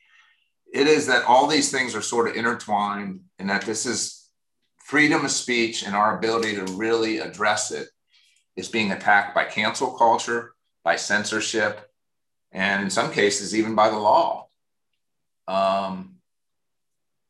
And emotionalism is taking over rationality. That is, yeah. Well, again, I just think more people have a voice, and the promise of social media, and now they're suppressing some speech. It's just so complex, because you're talking about, if everyone were empathetic. Empathetic is such an advanced concept. It is so difficult to be empathetic to someone who has a different experience than you do, in my opinion. Do you think so? I think it's an extremely... If I see somebody in pain, I mean, unless I'm a sociopath, okay? Mm-hmm. If I see somebody in pain, I feel pain. I feel empathy. If I see somebody... So the way to address the racial empathy in the past was desegregation. If everybody just had a friend or they had colleagues, this would go away. That was the theory, when I was a kid. It was not always well played out with busing and different reasons, but the whole theory was, let's get everybody together and empathy will take over. We're going the opposite way in that regard as well. We're going now toward, racial only groups, and it's not the solution. But I think empathy, generally, if I'm not a sociopath, I hate to see somebody cry. I hate to see, I love to see somebody laughing. It's contagious. I have a hard time doing that over Twitter, or I have a hard time doing that without visuals or without the physical world. And that's one of the differences between the media. I'm not saying all of the social media is bad. I think the points you're making are great, that voices that aren't, we go to those meetings and we're the ones talking because I talk a lot, and there's shyer people that are more deliberative with their thoughts, and you do want to bring those out. I think it has that potential, but it's degenerated from there into the one with the largest megaphone. And then these cliches and some of these things are replacing real thought. Like people, you ever talk to people that they just speak in cliches? Like you don't even know what that cliche means, do you? Well, and I just know it's what I'm supposed to say. And I think that is unfortunately a more common, I think that is a human thing, is I don't want to have to actually put brain power into actually thinking what I'm saying. I'll just latch onto this concept and throw it out there. Yeah. And I think that is that's a form of empathy, just finding what's acceptable and what's palatable to the other group. But I do think, I still think empathy is a really hard thing to practice. And that might be something that's just kind of ingrained in you. Because even speaking to your relationship, I can probably imagine there are a number of people that didn't pursue a relationship simply because their friends and family would not agree with. That's just too big of a hurdle to jump. So, I still think it's a really hard concept to practice, especially, if you are a quieter person, more conservative, like you probably would like to be more empathetic, and you see someone in pain, you'd probably want to feel more pain for that person, but you probably have conditioned yourself to not do that because it hasn't been shown to you throughout your life, because you've just been smaller of stature, just quieter in personality. So I really think it is a difficult thing to practice, because it goes back to I think it's been associated for so long with weakness in America. Well, I think, so I want to be clear, like racial sensitivity training, if it's really that, is great. And I think there are many ways to do that. And most of it is get people together. I really do believe that. But yeah, I grew up in a Black neighborhood. I kind of grew up at a time where there was a lot of racial stuff going on. And when I was a kid, like there was the 60s, essentially. I grew up, I was born in 64. So walking to school and all my friends that I had were Black kids. And at that time, I didn't even know that was a thing. And then all of a sudden I went to the white Catholic school, and all of a sudden, really even the white Catholic school wasn't bad. When I went to high school, oh my God, the racial segregation was big. And everybody sat at one table that was Black. Everybody sat at one table that was white. And these were kids, these were friends of mine that we went to school with in grade school. And so racial sensitivity and getting that right is definitely worthwhile. And so I want to make sure I'm not, I think all that we need to do more of. So empathy for where somebody comes from and they don't know what it means when you walk in a room and people kind of look at you twice. I got it when I started dating Stephanie, and we were in the Midwest, and I lived in different parts of the South. Midwest was worse than the South, ironically. And even Southern California was, like Orange County was two places that wouldn't rent to us. And I'm like, the lady was above us and she came down, and, so you like all of a sudden, wow, that's empathizing with something I didn't experience before. I didn't know that people were really that way, but I'm like, I knew people were jerks at different levels, but yeah, to feel it would be a great thing for everybody to sort of experience to some level. It's not the same as critical race theory. It's not the same as grouping people. It's not, and it's not saying you have inherent evil because you don't have that background. It just means try to empathize with this other group that you don't really understand that well, because you grew up in an upper middle class white place. The only Black guy you saw was like a certain type of Black guy that was all fitting into the group and spoke the way you did and everything else. And you get out of that comfort zone, you don't know what you're dealing with. So, so empathy in that regard, I think we got some work to do. think though that generally people that interact are have more empathy than those that don't. I think there's things we can do to bring out the people that don't have a voice. And maybe to the extent social media can do that, I'm all in. But don't censor. Let's not kill speech. And then let's accept people that are different, that say different things. I mean, if they got bad ideas, they'll lose the argument eventually. Mm-hmm. Let's hear them though. Right. I completely agree. There has to be more constructive conversations, and you have to be willing to hear uncomfortable ideas from both sides. Can I ask you? So I started listening to some of your previous podcasts. I didn't get through them. I got real busy, but I was trying to listen to them today to kind of. And you had some folks that were on. I don't remember who it was that were against interracial marriage, or well, where does that line of thinking come from?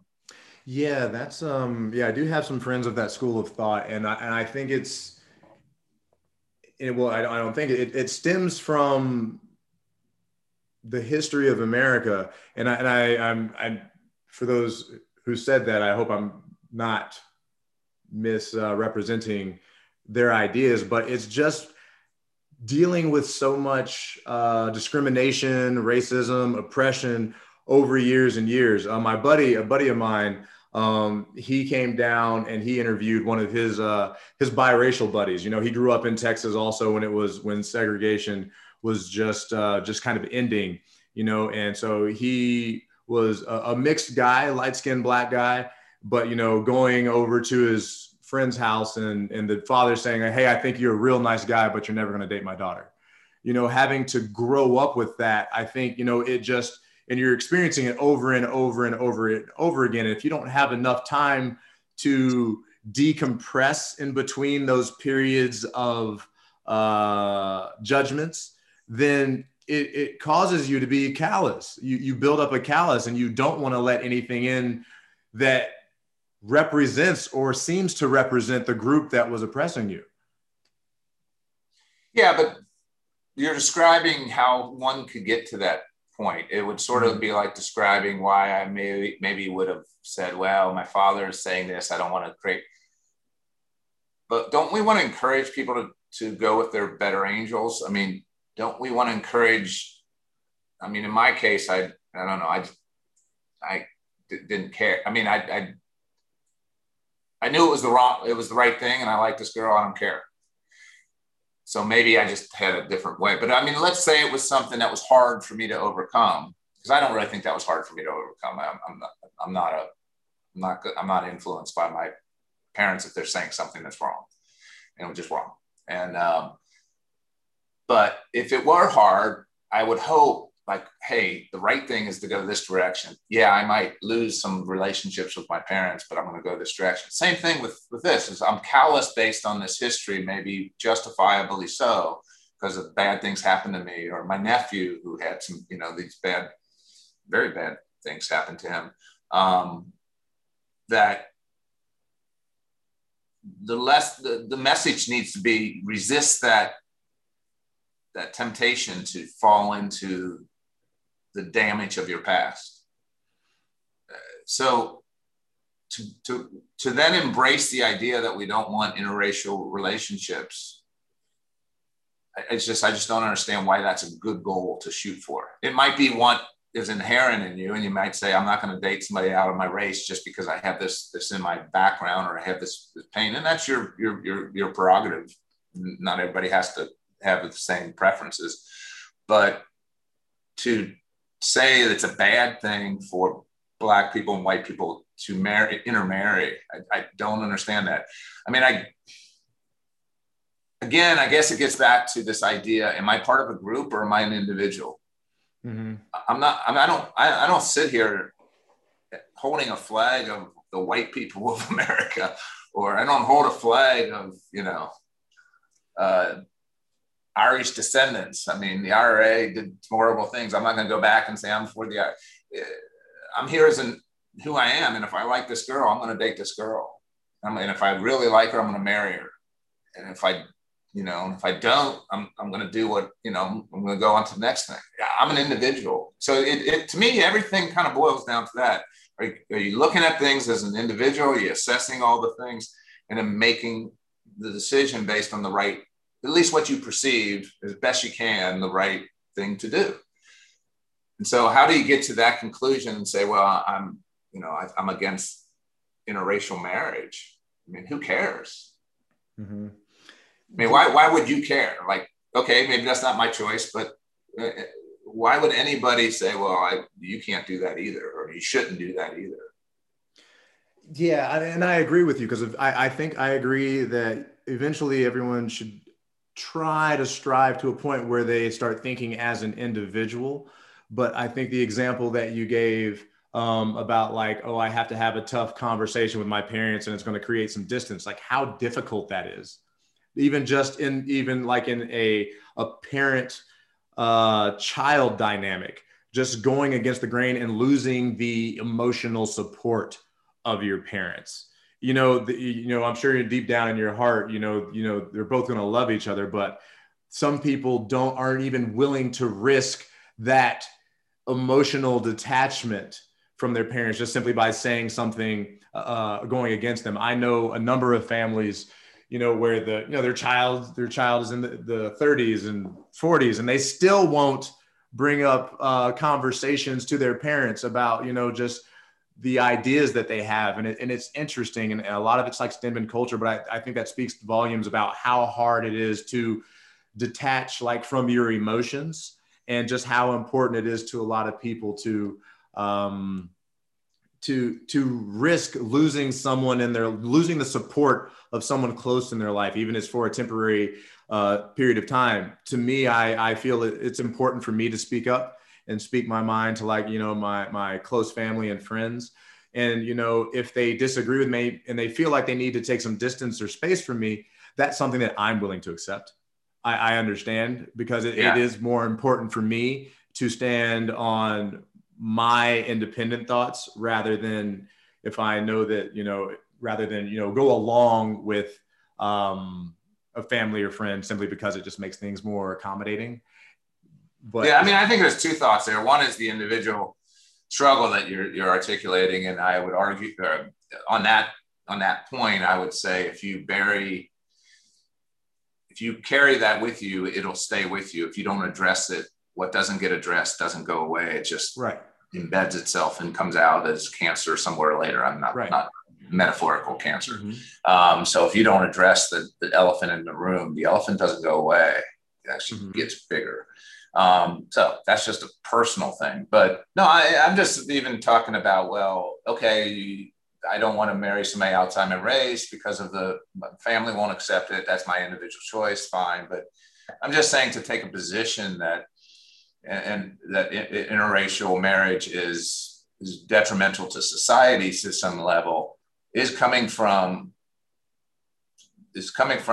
the left now. Or I don't know what you would want to call it. Progressive. I don't even know it's not even left, right thing. I don't know, but it's coming from the Black community now. In some cases, that are the ones, the community that's sort of embedded with this critical race theory concept, in that it's committing genocide to the group, that it's almost like the Black person is rejecting their race by diluting it, and all of a sudden we're all going to kind of look sort of light-skinned white people or light-skinned Black people. That's where a lot of that is coming from. And again, it's this concept of I've got some obligation to my group, my race. I have no obligation to my race, none. I have an obligation to marry the best person I can find. And I have an obligation to my kids, and I have an obligation to do the right thing. So I just would love to have a conversation with somebody that had the opposite point of view on that, as to why there's a defense of the group or certainly of the race. I mean, I you might want to defend people that have the same values as you, obviously. I have values and I want to defend these values. And so it might be detrimental to the values of the family, but defending a race to me is the antithesis of what I think we should be trying to do. I just want to, I don't understand where that idea is coming from. Yeah, yeah. And again, I think it just comes from centuries of oppression, like literally just not being able to, for instance, if you're a dark-skinned Black person with dreads and you're walking through, an affluent white neighborhood, you're probably going to get some looks, just feeling like that you can't go anywhere without judgment being passed on. I, for the most part, can pretty much walk around anywhere and feel like nobody gave me a second look. It's like I'm trying to wave at people like, hey, how are you today?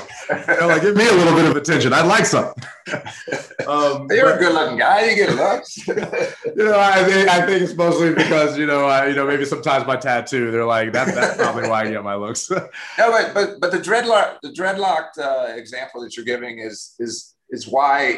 So how does that manifest itself into a belief that I don't want to dilute the race? I mean, that's an example of pain that can come from an uncomfortable situation that shouldn't be there. But how does that then translate into a belief? Well, because this pain exists through history or even through the present, why do I advocate for don't make sure you only marry within your race? Right. And I think maybe the best way that I would think to explain it might be staying with the example of, like, someone with dreads. If they're going to predominantly white school, or, they're walking through a predominantly white supermarket, they might get, or at work, they might get lots of questions, like, and they might not even be mean questions, but it's like, oh, that's different. Or how do you do that? Just, or what do you do with your hair? Just like a curious, like, cause, that's different. That's different. And you get that, day in and day out, or week in and week out, but repeatedly. And let's say, whenever that person goes back to, where I grew up where I lived for the past pretty much 10 years in Southern California, where my grandfather's house is, it's right next to Leimert Park, a historically Black neighborhood, and if you're a dark-skinned Black person with dreads, the interactions that you're going to get are probably like, oh, where do you get your dreads done? Oh, your dreads look so good. Oh, that's so good. How long have you been growing your locks? And it's less from an objective standpoint of curiosity and more of acceptance. And it's just like, rather than people questioning, even if it's comes from a good place, it's still a question, because it's like, oh, well, I'm not sure if I like that or not, because it's different for me. It comes from a place of, the questions are coming from a place of acceptance. Like, I like that. That's different. That's dope. And so I think when you're coming, and again, that builds up. And I think it's like, okay, I just feel safer in this group. I feel more comfortable in this group. And eventually you're just going to want to spend more of your time and in that group, and then you say, I want to spend my life with someone from this group who understands. So you're not having to constantly articulate why you choose a certain style or defend why you choose a certain style. I think that's where it comes from, because it can be draining to constantly articulate why you choose to do something, rather than just explaining to someone who wants to follow in your footsteps. That's good explanation. That makes so. Would you think that the same people that would defend that position have a problem with a white guy from Appalachia that doesn't want his daughter his daughter marrying a Black guy? They probably, some of them would be like, yeah, that's fine. I completely get it. And they wouldn't be like, yeah, over there. Right. They'd be fine. Yeah, there are still some of my friends and even family who support segregation. They're like, no, it'd be great if Black people have their own space and white people have their own space and we all lived happily ever after. They would still support that. I don't necessarily support that. But they would, a lot of them would probably be like, yeah, that's great. Do you? But I think where that comes from, it's like, I guess the number of places that white person can go and feel accepted versus the number of places that the Black person can go and feel accepted. Yeah, I know, but the white person from their perspective is saying, it's uncomfortable for me, let's say as the Appalachian white guy with my banjo or whatever I got, sitting on the porch to have my neighbors, my friends are going to say something. I need you to don't bring home somebody that's going to make me feel uncomfortable. I mean, comfort is in the eye of the beholder. Right. And to some extent, you could justify everything from comfort. I mean, life's not comfortable. I don't think on an individual level, again, kind of moving from macro to individual, which those are two separate conversations, macro and individual. But at an individual level, I would tell my kids, if they had those kind of views, that don't take the comfortable path. Mm-hmm. That's, you want to make a good life. Don't pick the most comfortable path. It's not the way to grow. It's not the way to actually get to happiness. Do the hard things, do them well as best you can. And then happiness and accomplishment is greater achieved from that. If you follow the easy path all the time, you're going to end up miserable and frail. Right. But anyway, that's an individual thing. Do you, on the free speech issue, do you hold the same belief that I do, that free speech is under assault or is a sacred value? I mean, there's this discussion these days where there's hate speech, and then I would argue there is no such thing as hate speech. That there is speech that incites violence. There's speech that is criminal, which is defined, but the concept of hate speech, which is just ingrained bad ideas or that I'm just a bigot or whatever, is, it's not me. I'm just saying the figurative me is my right to be a bigot. And I kind of like to live in a country where the bigots are identified.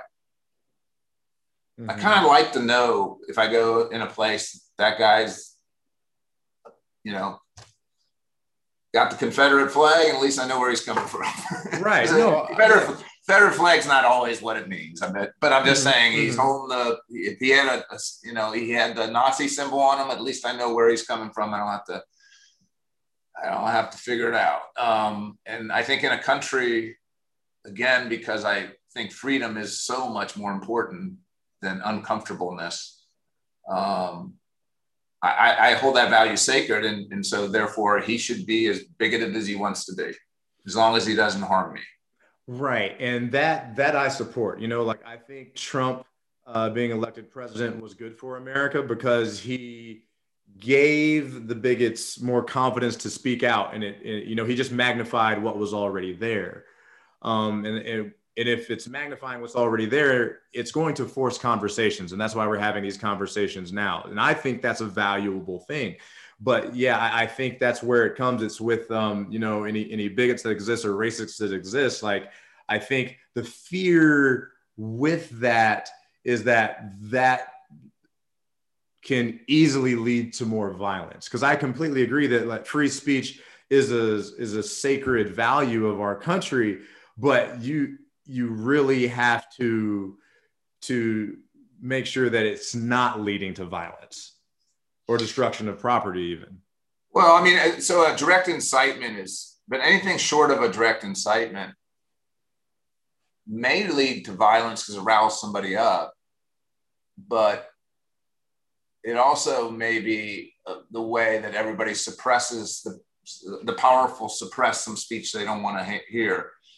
And I don't think pushing it underground makes the violence go away. Right. In fact, it festers, and particularly in the internet age, you're not going to stop people from engaging, even if you wanted to. And I would not want to. I don't want to live in China. I want to live in a country where there is a little risk, but I'm free. I'd rather live in freedom with some danger than no danger or safety, but locked as a slave, or locked away, which is what I think China, certainly North Korea is. But,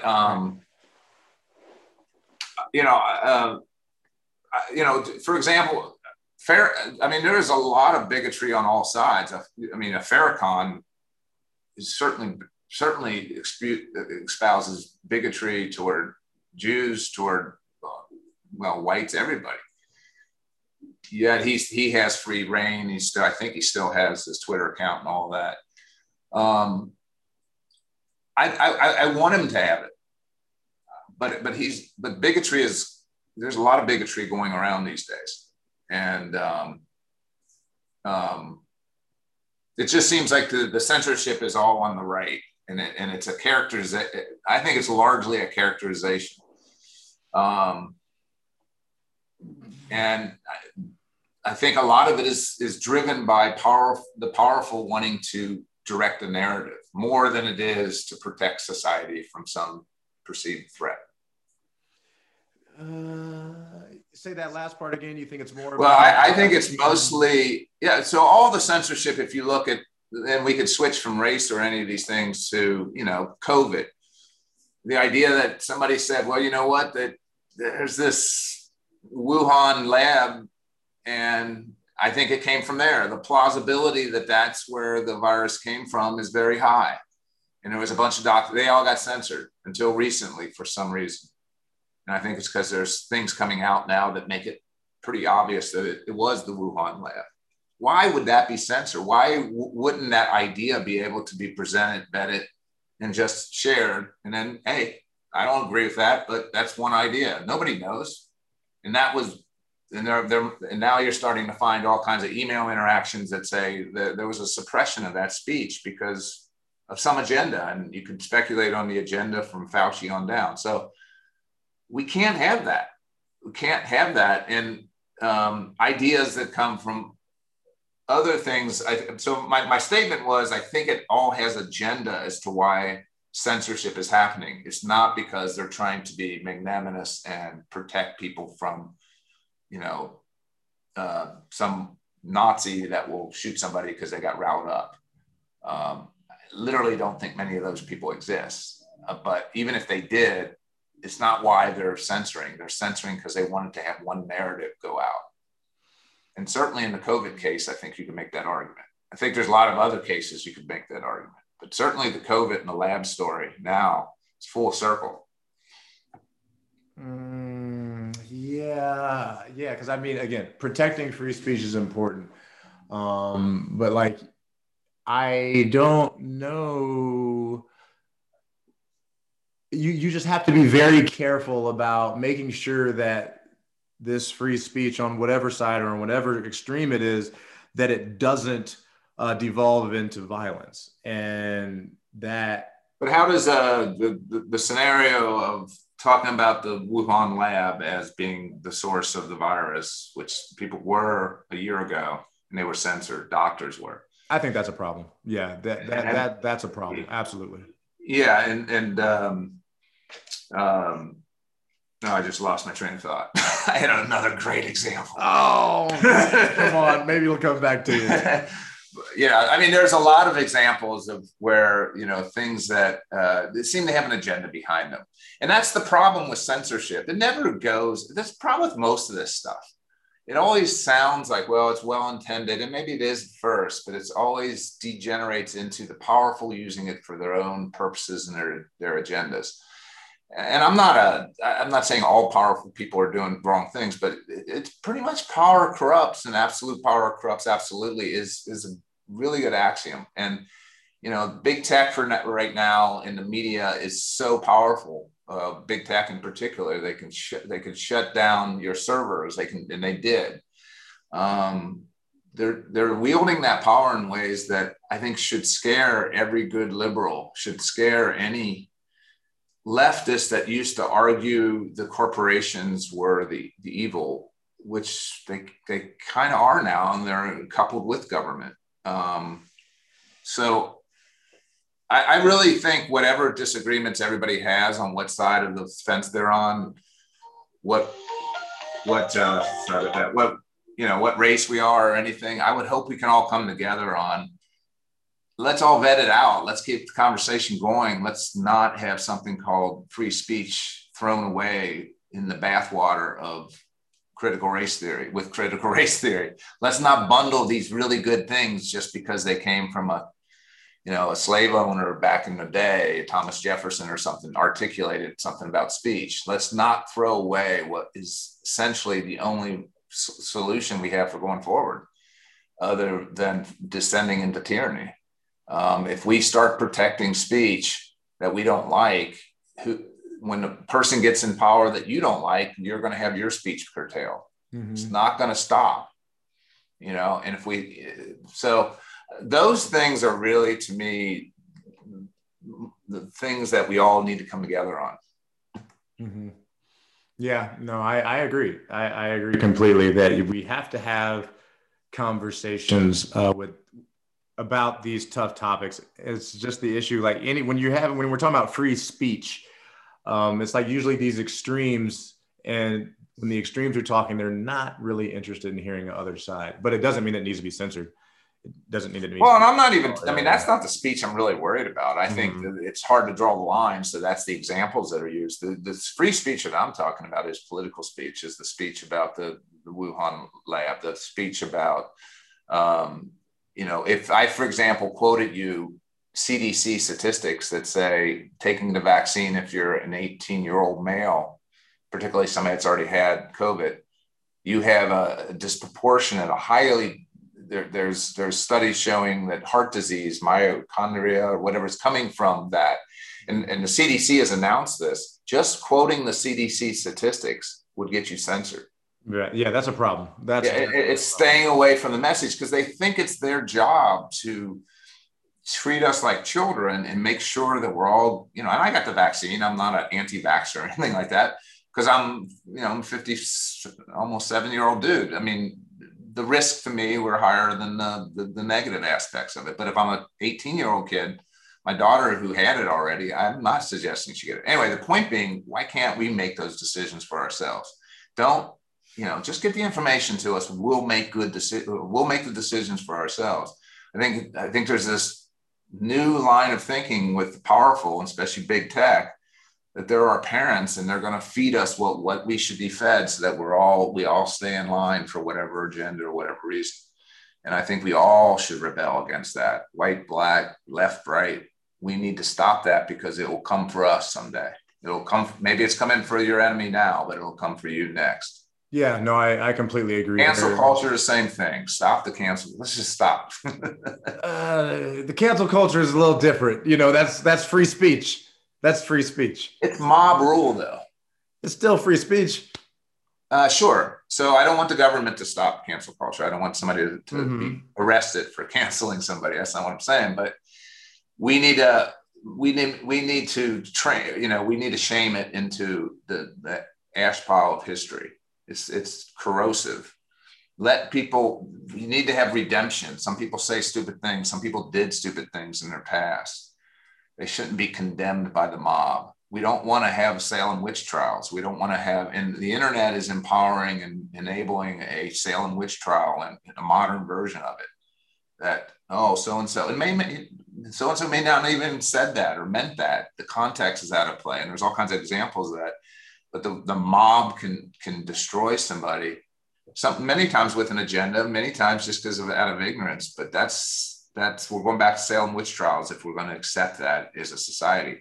Now, like I said, I'm not talking about throwing somebody in jail for that, but we as a culture need to really shame, and I think shame has a place in culture, shame that activity of canceling almost all cases.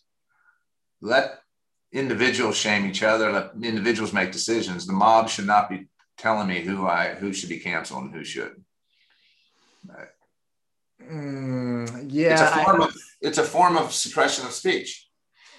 You're not going to have anybody speak out. I had somebody. I said, "Hey, I'm going to go on a podcast tonight," and they're like, "Oh, Dave, don't talk on any kind of recorded line." Like, maybe I'm like, I run my own business. I'm not. I speak my mind, whatever, and I don't think I'm offensive, but.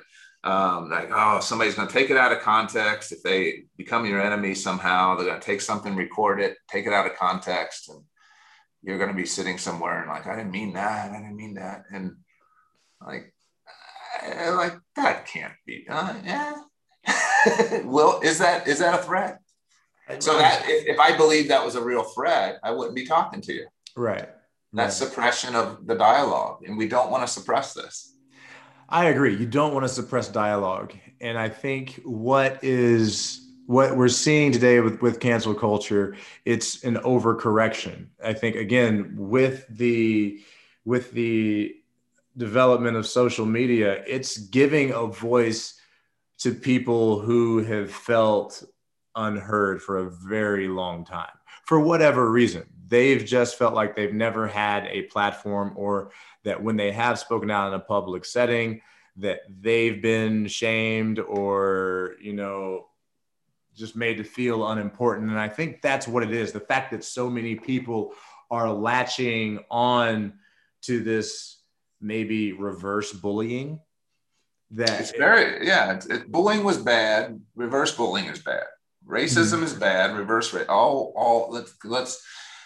I mean, I think when we say it's an overcorrection, I kind of take exception to that word, because it's going in a different direction. It's not just a bigger push in one direction. It's going in the exact opposite direction. It's saying that those that didn't have a voice now have the voice to trample on somebody else, that they have the right to do that for some reason. And I think the idea that they have a voice is not tempered by somebody. By canceling somebody else does not give them any more of a voice. It just allows them to trample on somebody else and suppress voices. It actually allows them to suppress other voices that they either find offensive, or in many cases that they just want to suppress for whatever reasons.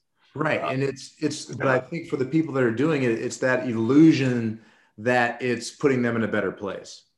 It's that illusion that we're shaming someone else to lift ourselves up. It's like they've just done something that's extreme. But that's kind of where I think it's at. Yeah. Well, I am getting calls from my wife. I figured that. I knew we went way over our planned hour. Yeah, so, you're good. You're a good man to talk to. You do a good job of this. I don't know if you've been doing this for a while, but you got a good voice for it, and you asked good questions, and I enjoyed it. Thanks, Dave. I appreciate you joining, and I look forward when we get to catch up again, maybe grab a drink and go right back at it. All right. Sounds good, man. All right, Dave. Take it easy. Take it easy.